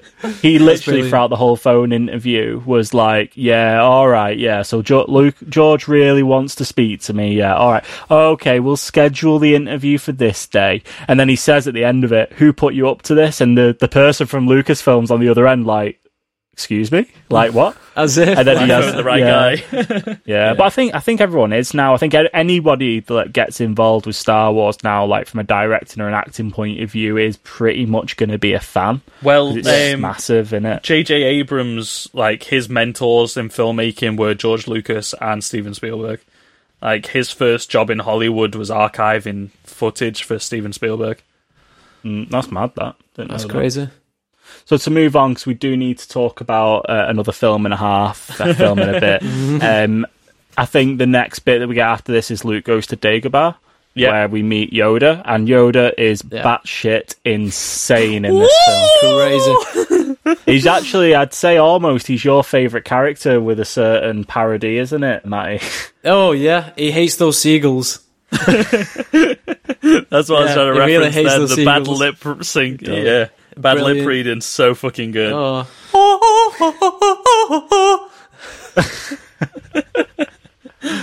It's literally when he falls over where Luke's like holding him up on his feet and he does these eyes or whatever. It's all I can think of. All I can think of. So it's funny. so good.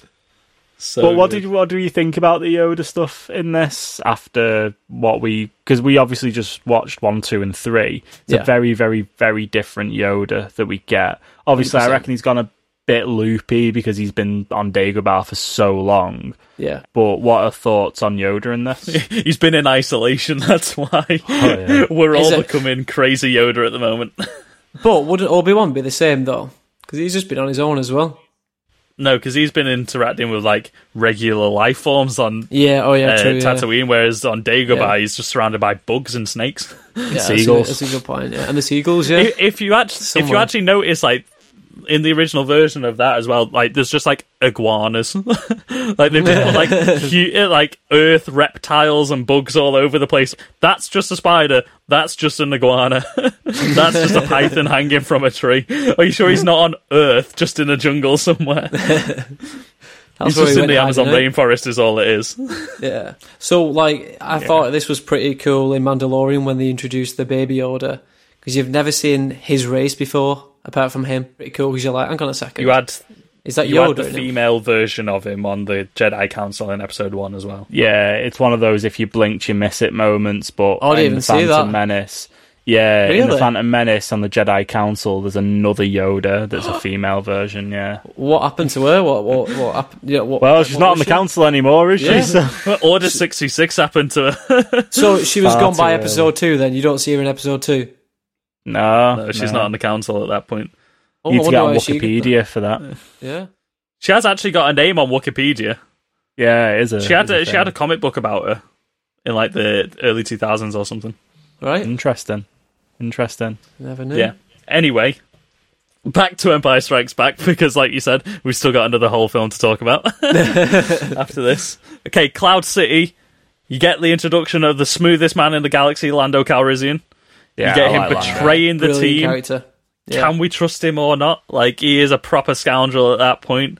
He's definitely being a lot more charming towards Leia than Han is at this point. Oh, yeah. And this is where you get Solo's added like quite a bit of value to these interactions. That's what I was and just stuff, about to 'cause you- say, yeah. Childish Gambino did such a good job. Donald Glover. Yeah. Fantastic.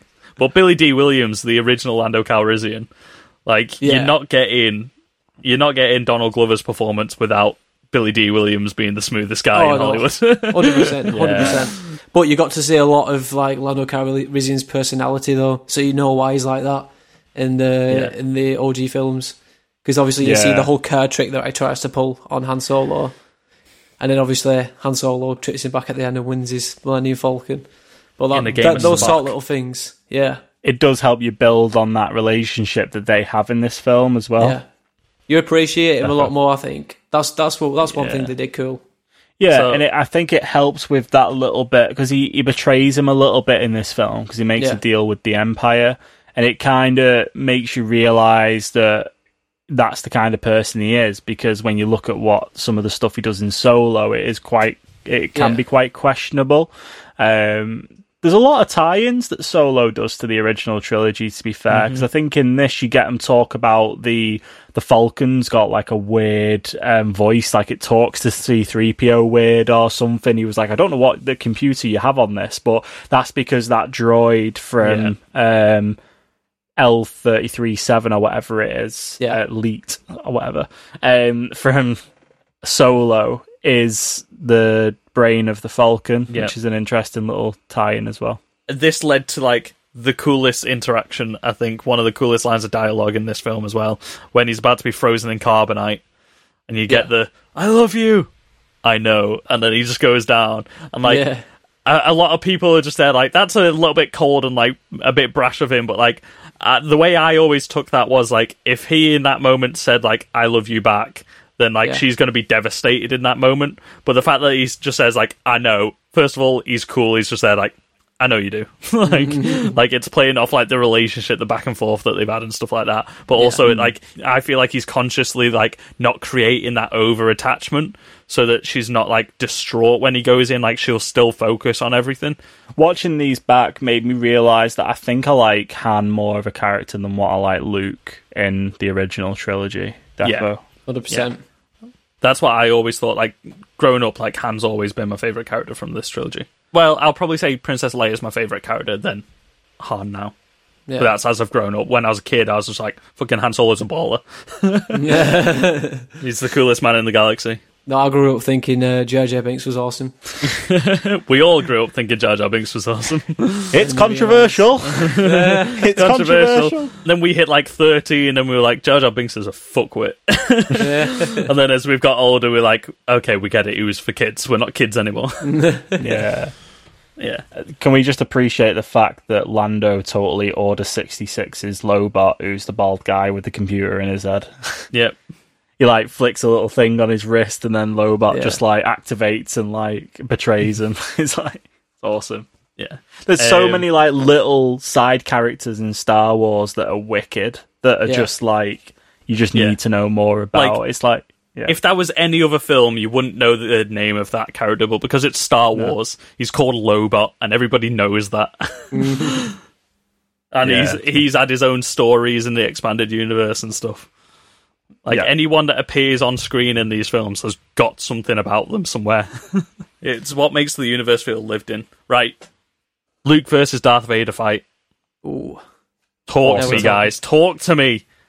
Is this the best lightsaber fight that we have in this trilogy? We only have two, so you got Ben and Vader, and then you've got Luke and Vader. Vader's a lot more aggressive in this versus what he is in A New Hope with the lightsaber fighting, isn't he? Yeah.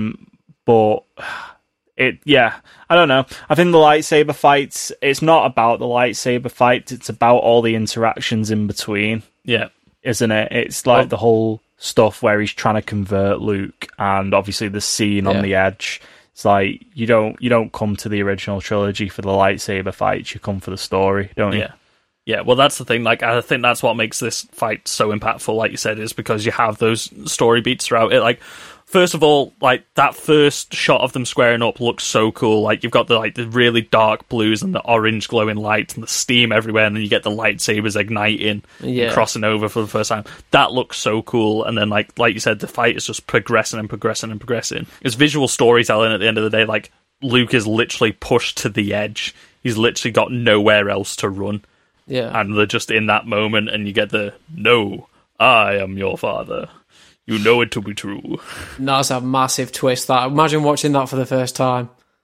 Like, again, and just like seeing that big twist in between that. Obviously, actually, like, we kind of knew-ish where it was heading, who was going to be Darth Vader and stuff, but do you know what I mean, when we watched it? But back in the 70s, when they watched it for the first time, that's like one of those moments where you sat in the cinema and you're like, fuck off. You can go back and watch cinema reactions to people with that, and people freak out, man. It's so good. So good. Imagine finding that out. That's like, being there in that moment. And because, like, it was just like a thing that you grew up knowing. Like, whether you had seen Star Wars or not, our generation grew up knowing that Darth Vader was Luke's dad.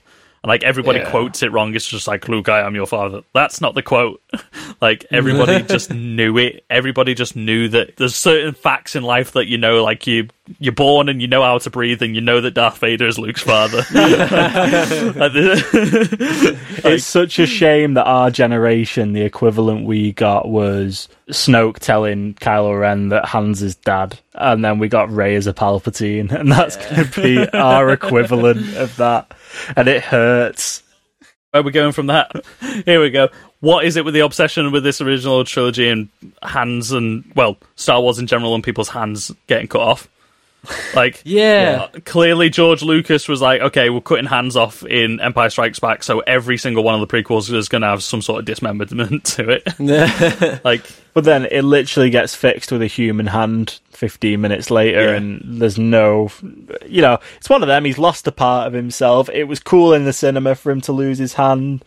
It was a reason why he was so, like, fucked at the end of the film, you know what I mean? So. Well, that's what I've got on here as well. Following on from Obi-Wan's lead in Attack of the Clones, we've got Luke just yeeting himself off the side of the cloud. Like, he doesn't know how Cloud City's like formed. He doesn't know if there's going to be a tunnel there that's just going to toss him down towards the gas emptiness below him, or whether he's going to get caught in a service pipe or something like that. He just fucking tosses himself off. That's it. That's the end. That's the end of Star Wars. Just yeet. Just off again. Darth Vader never has his redemption. Actually, he probably would, because, like, they did the what if storylines, didn't they, with the comic books? So, like, they did a what if after each of these three films. What if things had gone differently? So what if Luke either went to the dark side or died in this, and Leia then went to train with Yoda after that? That's what Marvel said happened back when Marvel used to make the comic books for this back in the 80s. There's an interesting bit where Luke leaves Dagobah and Yoda and Obi-Wan have a conversation, like have a really quick conversation, and say, Yoda says, even if he's not the one, there is another. Yeah. And it does make you wonder, doesn't it? Now, when you think back, at the time, you're going to think, yeah, it's going to be Leia, innit? It's his sister. He knows there's another one. Yeah. But in hindsight, now that we've had the sequel trilogy, I wonder, maybe is Yoda referring to Rey very much in the future? Possibly. Premonitions. Fucking hell, man, that's thinking deep into it, that. It's thinking It's deep. possible, It's thinking deep. It's thinking deep, but there is a prophecy. See, I still think that he's talking about. See, my thing, I've got one of these points on here for Return of the Jedi. Was he maybe still talking about Vader? Because that's my question we'll get to during Return of the Jedi. I'll ask you guys the follow-up question from that. But that is an interesting thing that we need to think of. Just to round off this film, I'm getting sick and tired of how C-3PO is talking to R2-D2. Like, he's being a real prick to him. He's just being a sassy little bitch to him. And then so Leia has literally just confessed her love to Han, that he's been frozen in carbonite, and then she just straight up mouth kisses her brother. Like, he's lay there on the bed, and like, Lando's like, Leia. So she's like, okay, big old kiss, alright, BRB, you take care of yourself, missing the hand and all that while I go speak to Lando. You've literally 5 minutes earlier confessed your love to this man, and then you're kissing someone. You're just like straight up mouth kissing your brother. And also, like, she says in Return of the Jedi, somehow she always knew that, like, they were related. So why are you kissing him? But she decided to give it a go anyway. Like, I know, like, the internet's, like, got a weird thing for step-siblings nowadays, but these guys are literal siblings. Jesus Christ. Anything else for Empire Strikes Back that people want to say? No, have you got anything else to say, Matty? No, I'm happy getting on to the next point. Before that, the tried and true. We have to do the Star Wars or Star Wars, even though we all know what this is going to be. Right. Is it Star Wars or Star Wars for you, Matty?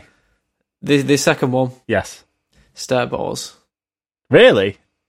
You don't like Empire Strikes Back? It's good. I love it. You know I love it. Controversy! But you're going to say this is the worst out of the trilogy? Right. So you're giving it a Star Wars? No, I don't know, right? Because now you're going back to what you guys said before. Because number 4 explain yourself. Number 4 sets it all up, and you get introduced to all these different like worlds and everything like that. And you get, you know what I mean? You fall in love with the soundtrack and everything.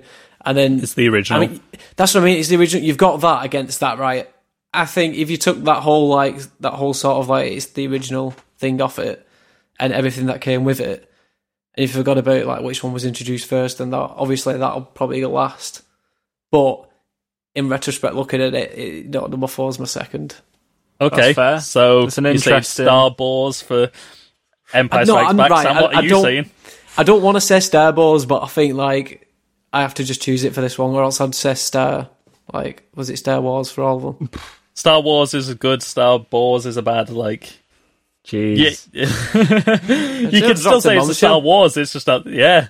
No, it is a controversy, that's what we like on this podcast. Right. Bold statements. It is a Star Wars, but if you like, I feel like I've got to like vote a Star Wars in one of them. So it has to be what you're saying is, in the grand scheme of Star Wars as a 9-picture thing, it's a Star Wars, but in this trilogy for you, it's a Star Wars.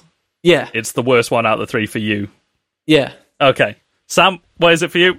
Star Wars is just the best in the trilogy for me. It's Star Wars for me as well. It's the best of the trilogy. What's your worst? Well, we'll get to that at the end. We'll get to the definitive ranking. Well, we're ranking them as we go along, I've just told you my ranking. We're ranking them as we go along. So I'd say mine is... My favourite is Empire Strikes Back, and then my least favourite is A New Hope. See, I always struggle with second and third. Like, when I was a kid, Return of the Jedi was my favourite. Like, because it had, like, the Ewoks and stuff like that, and the cool Jabba's Palace and stuff like that. And then as soon as I hit, like, 50, and I was like, no, Empire Strikes Back is the best. That's how it is.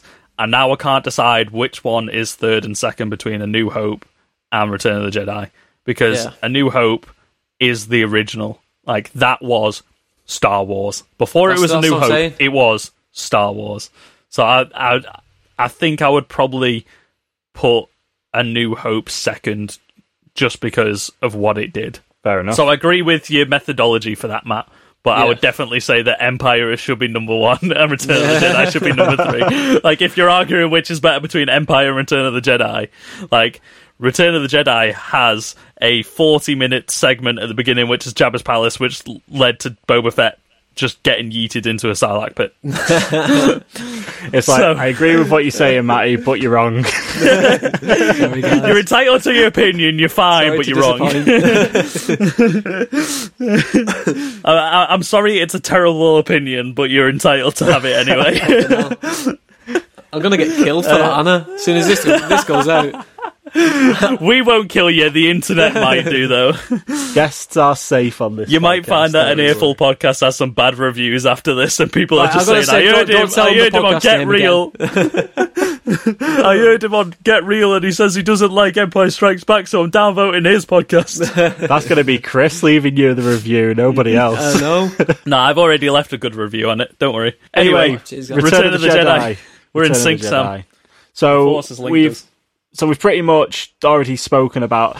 I was surprised how fast this film moved. Like, before I knew it, we were already on Endor. So there's not that's actually the thing, because it's like the in first. this. I think it's like the first 35 minutes, 40 minutes of this are all on Tatooine, dealing with Jabba stuff, and like that seems bizarrely long because, like you said, it goes so fast. Yeah. I always thought Endor was a lot longer. It was like quite surprising how quickly Luke was in front of the Emperor. That was the bit for me, which I always remembered that being right at the end of the film. But it was a while ago since I watched Return of the Jedi in full. So yeah, I mean, we have a really cool Vader intro in this. I really liked the Vader intro. Plus, he looked awesome in this because he's in the Imperial hangar and it's like Vader looking awesome, right? Yeah. You get the Emperor coming in, which is cool. But yeah, I think the practical effects look wicked in this. That's my first takeaway. Like everything in terms of the Jabba's palace looks awesome. The Rancor looks amazing. Oh, so good. Touch on the Rancor. That's like the main features that you've got of the Jabba scene is the Rancor bit, I'd say. And then you've got the barge where you have the Sarlacc pit. They're like the two standouts. Yeah. Princess Leia. Slave Leia.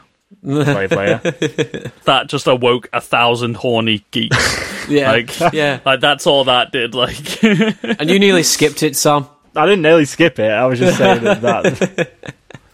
All right, okay. So we did it for for the cantina. Do you want to name the different characters inside of the Jabba's palace? I don't think we have time. Right, okay. I just really quickly want to talk about Max Rebo then, because Max Rebo is the coolest little blue guy in the entire Star Wars galaxy. Like, that band is so cool, and Salacious Crumb is a little shit. I won't lie, though. They got the real short end of the stick in terms of the remasters for this musical bit. Because if I was a Star Wars fan... And this is like the Canto Bites for me of the original series. Like, just the whole music bit. Scene, the music bit is just like it's not Star Wars. For me, that's not Star Wars. It's just so out of place. My notes are, I bet Star Wars fans were like, what the fuck?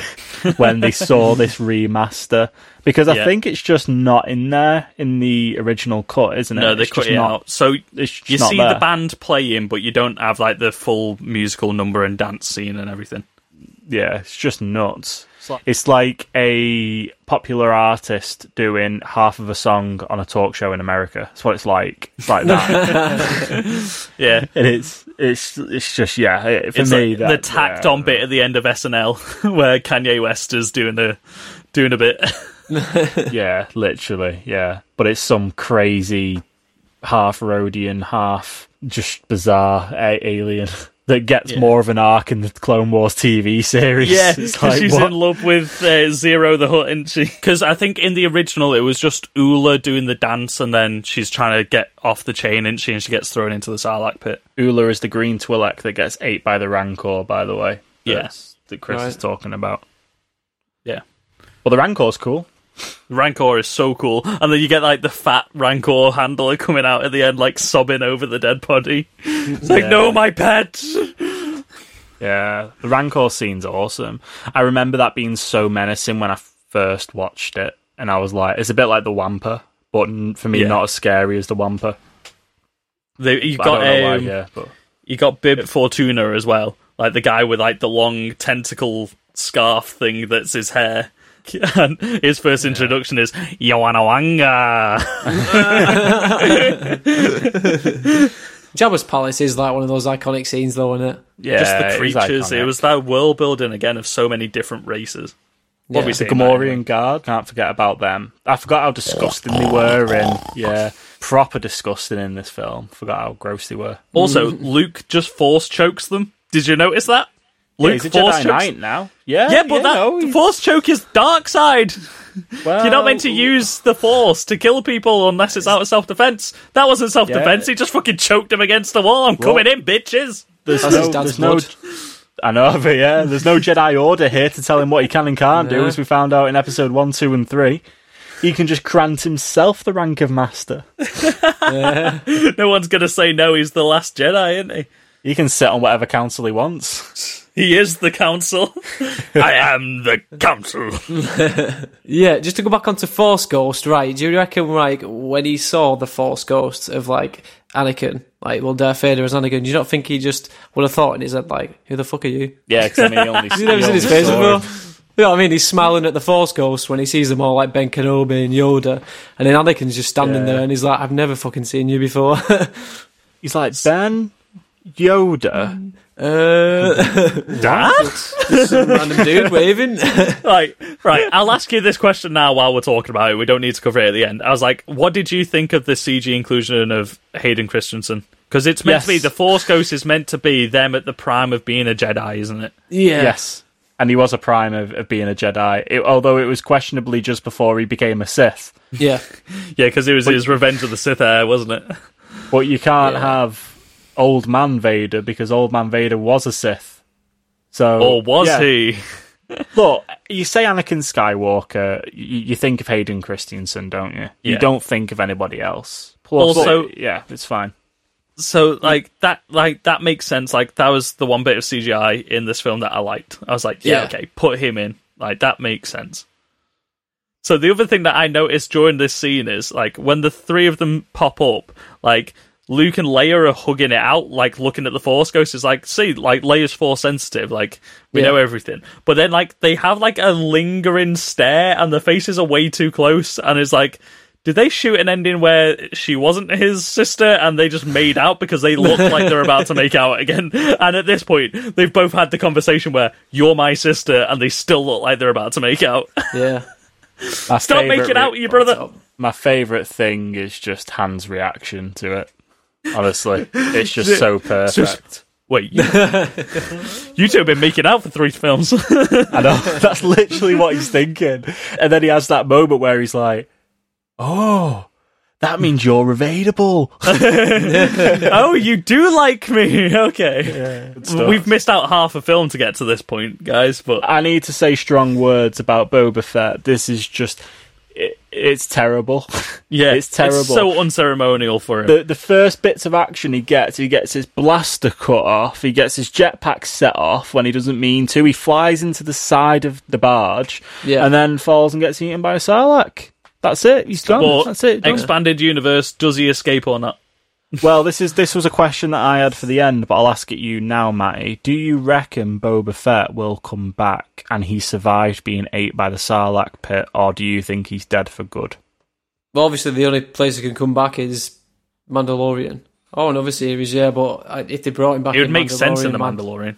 Yeah. There were a lot of rumours that he'd be back in The Mandalorian. He'd be like a bit like what Greef Karga, who is like his mentor character or whatever, would be a bit like what he is, but I'm assuming that how would you survive that? How would you survive that death? Do you know what I mean? You're getting chewed up. It's not like Darth Maul when Darth Maul gets chopped in half and he comes back with his like spider legs. Like this guy's getting chewed the fuck up by this arsehole in the ground. Yeah, but apparently it takes 1,000 years for them to digest you, so you need to think, like, as soon as you're in there, you're not dying straight away. You're getting a bit cut up by the teeth on the way down, but he's got Mandalorian armor, which is pretty much impenetrable by anything. It can reflect lightsabers. So to drop a bit of extended universe knowledge on you, there is a story arc where somebody gets Boba Fett's armor from the Sarlacc pit, and then Boba Fett comes back to reclaim it, but it's not canon anymore. Yeah. So that was a story, but what was that? Because apparently there's like different chambers. I can't tell you. There's a character's name, but I can't think of it off the top of my head. Yeah, but it was I'll in a find comic it book. for I'm pretty afterwards. sure. I'm pretty sure it's a comic book. Yeah, it's a comic series. Yeah. Bloody hell! They bring everyone back if they can. If you don't see him die, on if the you screen, don't see him burn on a pyre, then or Even evaporate. Even getting him cut in half's not enough. I know, that's what I mean. Like, what the fuck? Well, that's the thing. Yeah. If you die by a lightsaber, then like it's super hot, isn't it? It just cauterizes the wound as soon as it goes through. So, Yeah, that's a good point, yeah. like, it Unless stops the bleeding. Or unless your last name ends with Palpatine, in which case, literally, you can come back from anything. Yeah, you just clone Yeah. yourself. Yeah, have backup clones ready to go. Yeah, you just Darth Plagueis yourself into someone else. After my Boba is literally useless, I've got Leia kills Jabba, and then I've just got the Emperor. So Endor. I've got, after that, like, he goes back to Dagobah, doesn't he? And we get the death of Yoda. But we Yeah. have the whole conversation with him and Yoda where he's like, there is another. You've got a sister. And he instantly is just there like, oh, it's Leia. I sensed it in the Force. I was like, Yeah. you didn't fucking sense it when you were fucking locking lips with her, were you? You had your fucking tonsils in each other's mouth. You didn't fucking sense jack shit, did you? It was a different time. It's not illegal on Tatooine to date your sister, apparently. It's a shame they never trained Leia up. Well, Luke does, doesn't he? The bit you get in Rise of Skywalker where you see a little bit of that's pretty cool. Yeah. I'd say. Yeah, it's pretty wicked.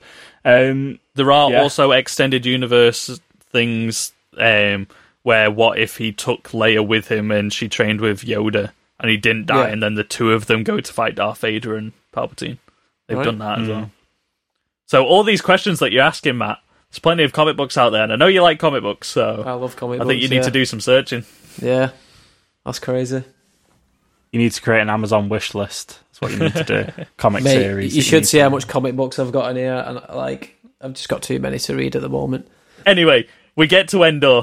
You see the Emperor arrive, and it's the first time you see the Emperor as an actor in Ballsack person face. on this. Well, yeah, but isn't it wicked how much of a comparison you make between not just the look but the voice between this Emperor and Ian McDermott's Emperor from episode 1, 2, and 3?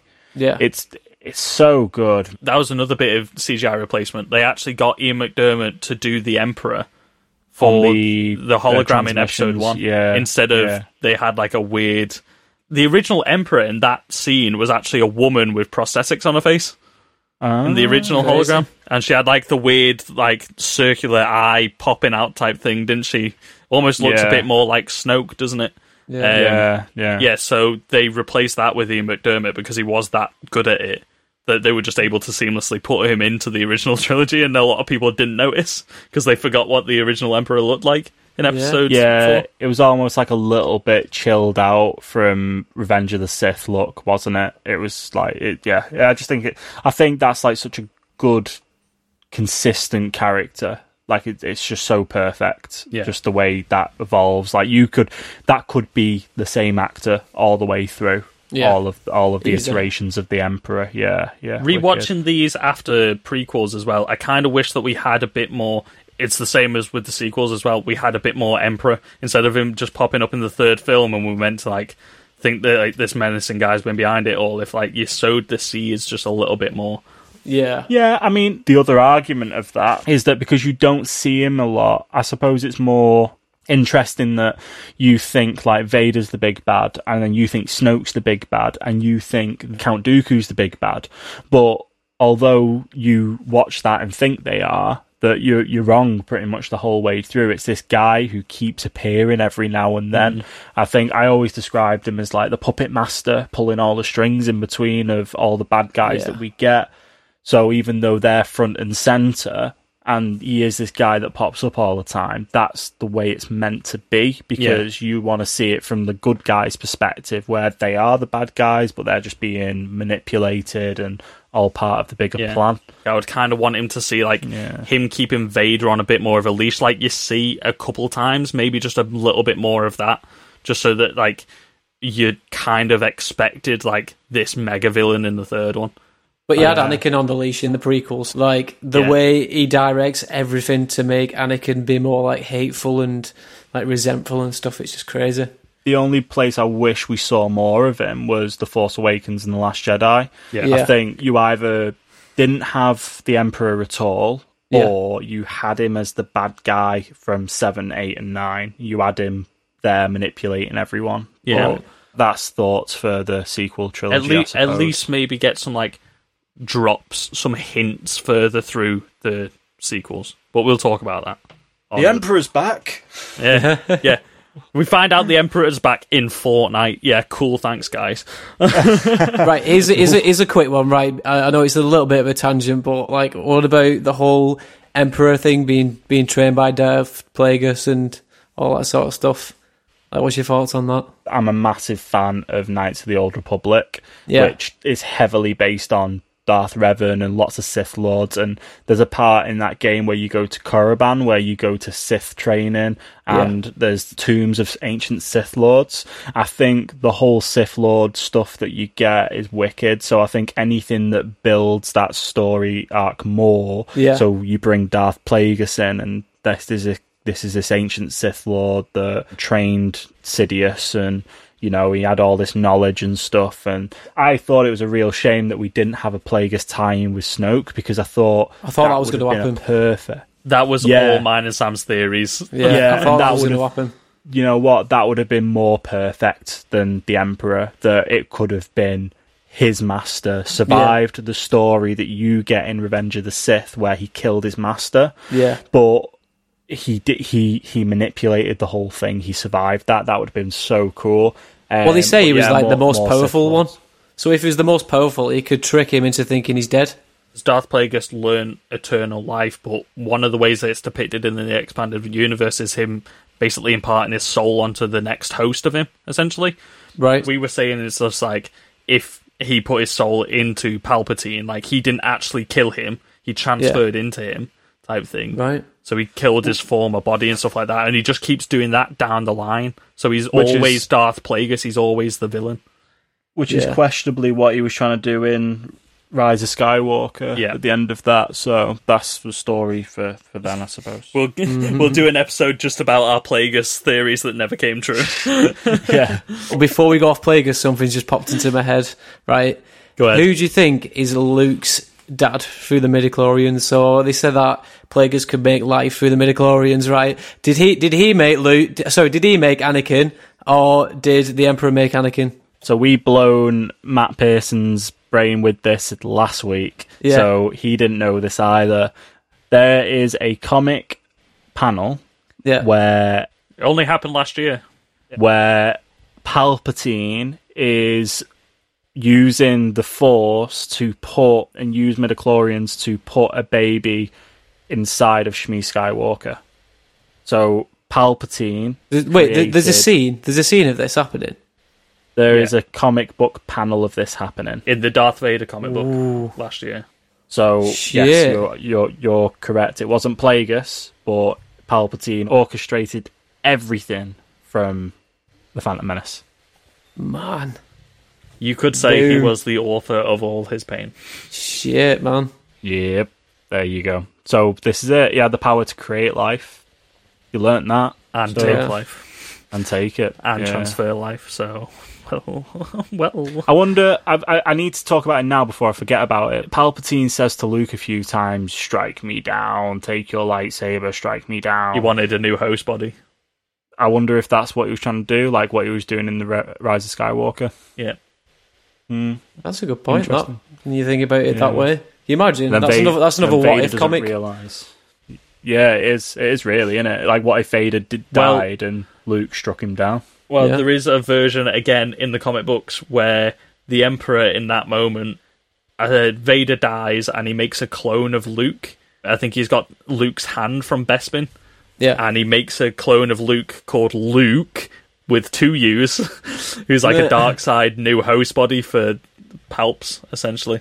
Is Luke. That's it. So all these things, literally, that you keep suggesting, they've all been done in the comic books. Oh, me. Anything that can and will happen in the Star Wars original trilogy has happened in the comic book. All that means is you can go and find it, Matty, and go and enjoy it. Yeah. Mate, that's the thing, though. When I was saying I've got too many comics, like Star Wars is a big thing to like jump into because there's so many spin-offs of comics. Do you know what I mean? Like, you'd be collecting and a lot forever. of them aren't canon anymore. The 90s and early 2000s had so many, because it kept jumping between publishers. It was at Marvel, it was at Dark Horse, it was at IDW, it was fucking everywhere. There's nothing to keep it consistent. No, the two best ones you can get is the Vader one from 2017 and the Darth Maul Sons of Dathomir one. They're the two best ones you can get now. I got that Sam for Christmas. You did, mate. They're the best good. two recommendations you can have. Yeah, Star Wars I'm going to give those ones a comic go. book-wise. I'll start off with those. Can we finally get to Endor, guys? Anything else we before we get to Endor? No, we get a we're cool at speeder fight. Yeah, Speeder that's chase. fine. Sam, take us away. Take us away with the speeders. There's some forgivable green screen in this. Yeah. Do you know what? Yes. For the time, like, this looks pretty damn good. Like, it gives you the proper effect of speed, doesn't it? Ewoks are a thing. Ewoks. Yeah, I love Ewoks. They worship C-3PO like a god, Yeah, they do. and he enjoys it. I wonder why he didn't stay there. He had it Well, pretty he cushy said on he Endor, says didn't he? it's not in his programming to falsify being a god. Didn't stop him though. No, it didn't stop him for those 5 minutes because everyone was like, "Just fucking go along with it, or we're getting burnt and eaten alive here." also, it's explained in Expanded Universe that yes, the Ewoks did eat all the dead bodies of the stormtroopers. Oh, man. That's what they lived on for several months after the Battle of Endor. Would have been a big clean-up, that. Jesus. I'm pretty sure that is canon still.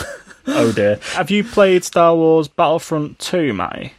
I've got both Battlefront 1 and 2, but I didn't play much into number 2. Like, You should play the campaign of number 2 because that ties in right up until the Death Star blows up with the Imperials on Endor. So it's pretty wicked. the newer game was brilliant, though. I love the new game. Fallen Order. The storyline in that is, oh, man. Yeah, Fallen Order. I haven't finished it yet. No spoilers. Oh, It's a wicked never game. mind. We won't That's talk for a about different that. podcast. That's for Get Real Gaming at some point. Oh, there's a hint. There's a teaser of something that me and Sam are thinking about. Anyway, so we also get the conversation between Luke and Leia after this, where, like we said, he tells her that the brother and sister, and she's like, "Yeah, I always knew." It's like, she's clearly sensitive with the Force, so why was everybody so pissy in The Last Jedi when she starts using the Force? That's my question. And why are people all of a sudden dead pissy? Just because we didn't see it, we get told. We get told verbally, she's Force sensitive. Get fucking used to it. I think it's just because of the Mary Poppins aspect of how she used it in The Last Jedi, to be fair. Yeah. I didn't expect that, mate. I was like, oh, man, Leia's gone, and then next minute... I thought, like, I was like, agree. whoa. I thought that was it. I thought, yep, that's it. You know what, that's fine. Oh, no, she's still alive. Here she comes. No, we got Luke die instead. Who saw that one coming? Yeah, it's true. We actually see personal growth from Han. Like, in that moment where she finds out, she's like, I just need a minute alone, and then he starts kicking off thinking that she's shagging her brother again. Because he doesn't know the brother and sister yet. He's just there like, oh, but you can tell that bitch, can you? Well, fuck you! And then, like, he starts kicking off, and then you actually see some personal growth, and he realises that he can't treat people like that anymore. If he's going to be with Leia, he needs to mature as a person, and he apologises. And this is why Han Solo is a good character, because he actually has a character arc. He goes from the guy that shoots first to the guy that apologises for doing shit wrong. The one thing I thought was really weird was just before, it's the weirdest way of Luke trying to say to Leia that the brother and sister, it's like... My sister has it. Intense stare till she figures it out. It's in my family too. My father has it, which is Darth Vader. You know that, I told you last time. I have it. Yes, you know I've got it. My sister has it. Stares into her soul. And then they knew it all along. They had a feeling. Luke just gets it from the creepy smiles that his dad gave to his mum. That's where he gets it from. Yeah, Jesus. the weird stares at women. That's one thing. I know it's the prequels, but fucking hell, Anakin Skywalker is so cheesy in their movies. Oh, he's so cringy. Cheesy and creepy. Yeah. So, right, let's finish up Return of the Jedi, because I know we've got Endor now, we've got the final bit, we've got the throne room fight, and then we're pretty much home stretching then. So let's wrap this up. So they take out the shield generator, we get the cool battle with the Ewoks doing the shit with all the homemade contraptions. Looks cool. You get the I love you reversal from Leia to Han instead. Like, that's such a cool callback, and then she blasts him. Also, she got shot, and, like, her shoulder was actually on fire for a minute there. And then she's just fine. She just shrugs it off after that. And then, you get the throne room fight. How cool is that throne room fight? Like, there's not much action happens in it. Like, it's not much of a fight, but again, it's the emotional beats between it, and you see the conflict within Darth Vader, which gets me to my question that I wanted to ask you guys. Who was the chosen one all along? Was it Luke? Was it Vader? What do you guys think? I think it's still Darth Vader, because he's the one that brings balance to the Force. I think maybe because he kills the Emperor, because they say the translation might be wrong when the prophecy might be wrong for the chosen one. I reckon it's the chosen bloodline, because then we also see that, again, Kylo Ren helps bring balance to the Force in the sequels as well. Right, I think you've got a good point though when you're saying Darth Vader, because like you see towards the end of Episode 3 where Yoda obviously looks like he's given up, and I think he like kind of knows that this has to happen in order for the balance to be like brought by Darth Vader himself. That's why he just buggers off. He's like, right, we can't do anything else now. There's no point me and you, Obi-Wan, chasing after him. Let's just leave it at that. This has to be for a bit, and then it'll come back and the balance will be brought further in the future. Doctor Strange, he's seen all possible eventualities, and he knows this is the one timeline. He knows that Tony has to die, but that's the Jedi Jedi will way. be restored. That's the Jedi way. That's how they say in the prequels as well. They're like when Obi-Wan's talking to Anakin, saying like, yes, like if she does die, that's like the way. Is it Anakin or Yoda? I mean, Obi-Wan or Yoda that's talking to him about that. But they're basically saying like, it's Yoda. Yeah, they're like, if she does die, that's just the way of the Force. This is the way things happen. Like, just accept it. Yeah, because she gave up the will to live, so it's just what the living Force has chosen to do. What do you think, Sam?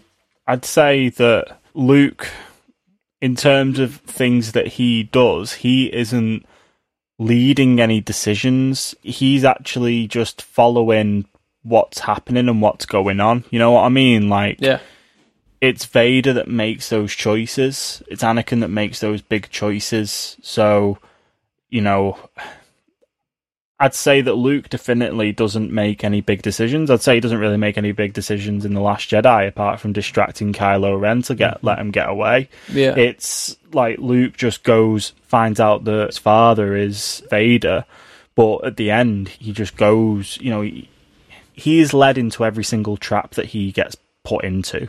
Yeah. So I agree, I'd say it's Vader, because he makes the big choices. Yeah, I think the big decision that Luke makes in that moment is to not give in to the anger and the hatred and stuff like that, whereas his father had failed at that in the beginning. Although he does, because Vader has to stop him from killing him, because he has to put his lightsaber in front of the Emperor. Yeah. Luke goes to strike and kill the Emperor. He does go to strike him down, but... So it's... Yeah, it is. So it's Vader all the way, but I feel like if Luke wasn't there in that moment, then Vader wouldn't have turned good again. He wouldn't have brought balance to the Force. He would have stayed by the Emperor's side. It's an interesting way of looking at it. So we all agree on Darth Vader? I agree on Darth Vader, yeah. Do we think if Luke hadn't have grabbed the lightsaber that Vader would have maybe struck down the Emperor in that moment once the rebels were defeated? Because he says in Empire, we can rule the galaxy as father and son. If the Emperor's grand plan had been executed and the rebels were destroyed at the Battle of Endor, do you think maybe Vader might have been like, time for me to be the fucking Emperor, bitch? And then Luke's just there.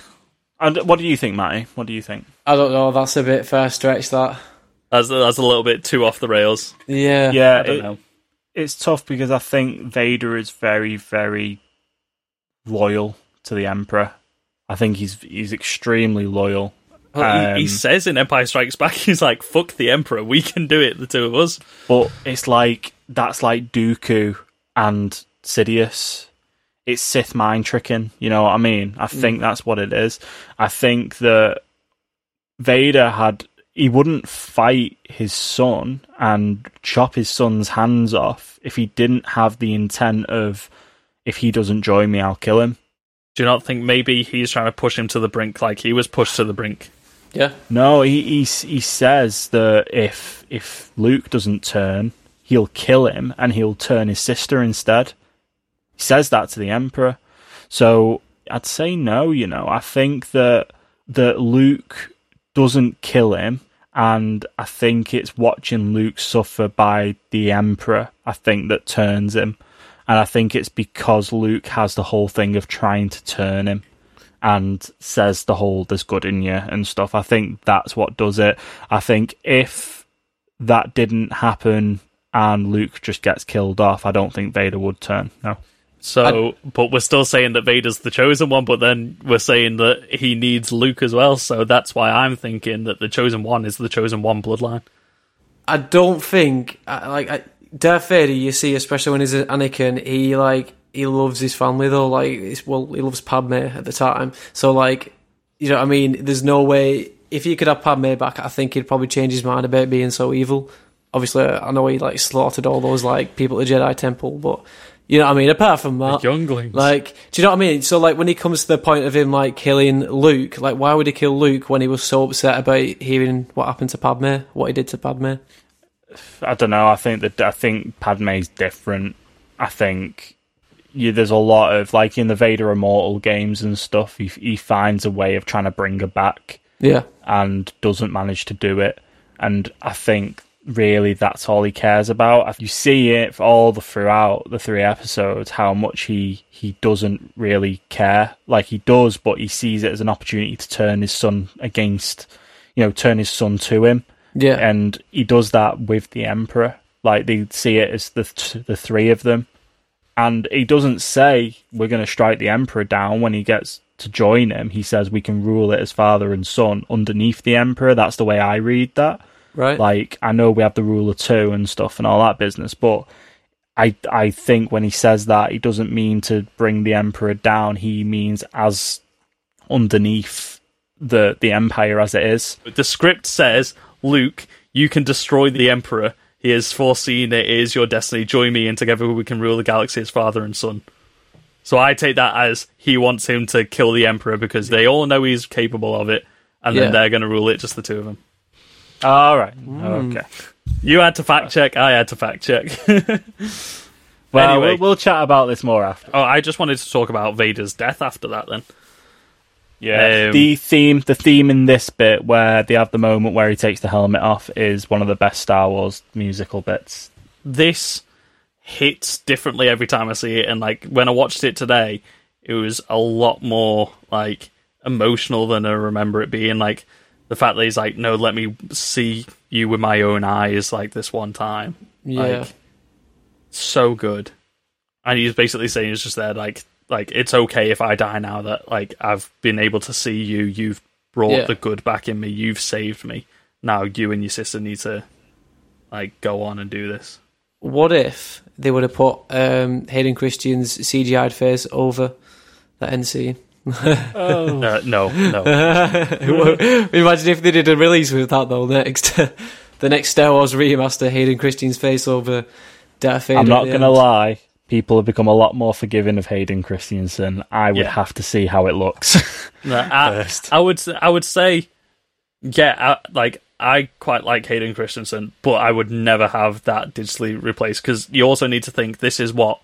20 odd years later, so he's aged, he's burnt to a fucking crisp. It wouldn't make sense. I know it wouldn't because, the way you see Darth Vader at the end of this one, he's still got obviously big patches of normal skin. Whereas, when you see Hayden's, character, he just get, you said, burnt to a crisp. So then he's getting, skin grafts and stuff, isn't he? Yeah. The white skin is not normal skin, it's dead skin, essentially. Yeah. He's still fucked up. He's got that massive gash down the back of his head as well. Anyway, Star Wars or Star Wars? Star Wars. Star Wars. It's still a Star Wars. All 3 of these films are Star Wars. And we've already given our definitive rankings. Me and Sam are putting it lower than top place, which Matty is putting it. Yeah. We have a couple of questions that we round off with, Matty. So now it's your time to shine.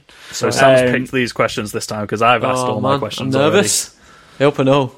The first thing that we get you to do is, out of all the trilogies, out of all the spin-off films, so this includes all 3 trilogies, and it'll also include Solo and Rogue One. Right. Rank your top 3 Star Wars films. What's your perfect trilogy? Out of all 3 trilogies, then, including out of all 3 trilogies, so episode 1 to 9, including Rogue One and Solo, just pick your top 3. If you had to be stranded on a desert island with 3 Star Wars films, what would they be? Oh man, You don't have to rank them in order if you don't want to, if that's too difficult. Episode 3 will always be with me because it's one of those I grew up with. So, well, same with Phantom Menace, but obviously Episode 3 was a lot better than Phantom Menace.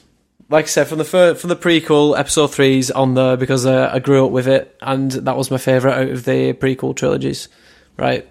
Mm-hmm. The next one after that would have to be A New Hope, obviously, because, as we say, it's the New Hope as well. Maybe Last Jedi after that. Oh, I like it. I rank the Last Jedi quite highly. Yeah, that's cool. Yeah. I thought you were going to say like Rogue One in there somewhere because you've been talking about it so much, but that might just be because it's fresh in your memory. Yeah, it's freshly in my memory, but yeah. No, it is such a good little setup though, and it? Like, they've done it perfectly. Like, some spin-offs just like go on, and it's just pretty crap. But these ones have thought so much into it and gone into all these little details to connect it all together. It's cool. I love it. Awesome. My next question is, apart from the spin-offs that we've already had, what spin-offs would you like to see? Definitely more Mandalorian stuff. Obviously, I know it's been done, but I'd love to see a lot more of that. So, has the Series 2 been confirmed yet? Series 3's been confirmed. Holy shit. Right? Yeah. Well, there Season 2's like wrapped filming. Fuck. Well, yeah, Boba Fett's definitely making a comeback then. It's just going to happen. Boba Fett and the Mandalorian, that's what he wants. Alright, do you know what the other two? I want to see the horror movies. I want to see the horror versions of Star Wars. You're going into my game then. Bring some horror in there, man. Yeah, so you want the C-3PO and the Wampa horror films? Yeah, C-3PO horror film, man, definitely. Even the Ewoks. Imagine seeing those fuckers eating people. Yeah, it's. I'm thinking it's like Gremlins, but with more cannibalism. Yeah, 100%. Well, it's not cannibalism because they're not the same race as you, but yeah, more stormtroopers. Okay, stormtroopers get deserted on Endor when they're setting up the shield generators, and the Ewoks are hunting them down and eating them. Yeah, sound. I'm going to make that. I'm going to make that. There you go. Picture. It could already be a comic. Probably. Right. Have you got any questions, Chris? No, I covered mine in the episode. All right. So to wrap up, Matty, do you want to tell us a little bit where people can find your podcast? So you can find our podcast, An Earful Podcast, on Instagram, Facebook, Twitter under An Earful Podcast. And we're on Spotify, Acast, and all that for your actual podcasting itself. And we're now doing a bit more YouTube content as well, so check us out on YouTube. We've got a few of the interviews up there at the moment.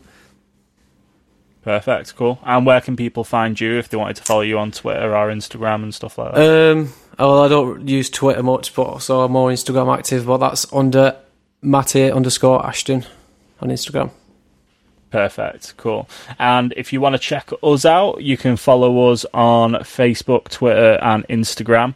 You can check out Get Real at Get Real Pod across all those places, as well as emailing us at getrealpoduk@gmail.com. Chris, where can people check out the podcast? You can check out the podcast anywhere you get your podcast from. Apple Podcasts, don't forget to leave us a review and 5 stars. Follow us on Spotify and literally everywhere you want to get your podcast from. We are also available on YouTube. We are Get Real Podcast on YouTube. So follow us on there for YouTube content. Hopefully some videos up on there soon, like the Earful guys.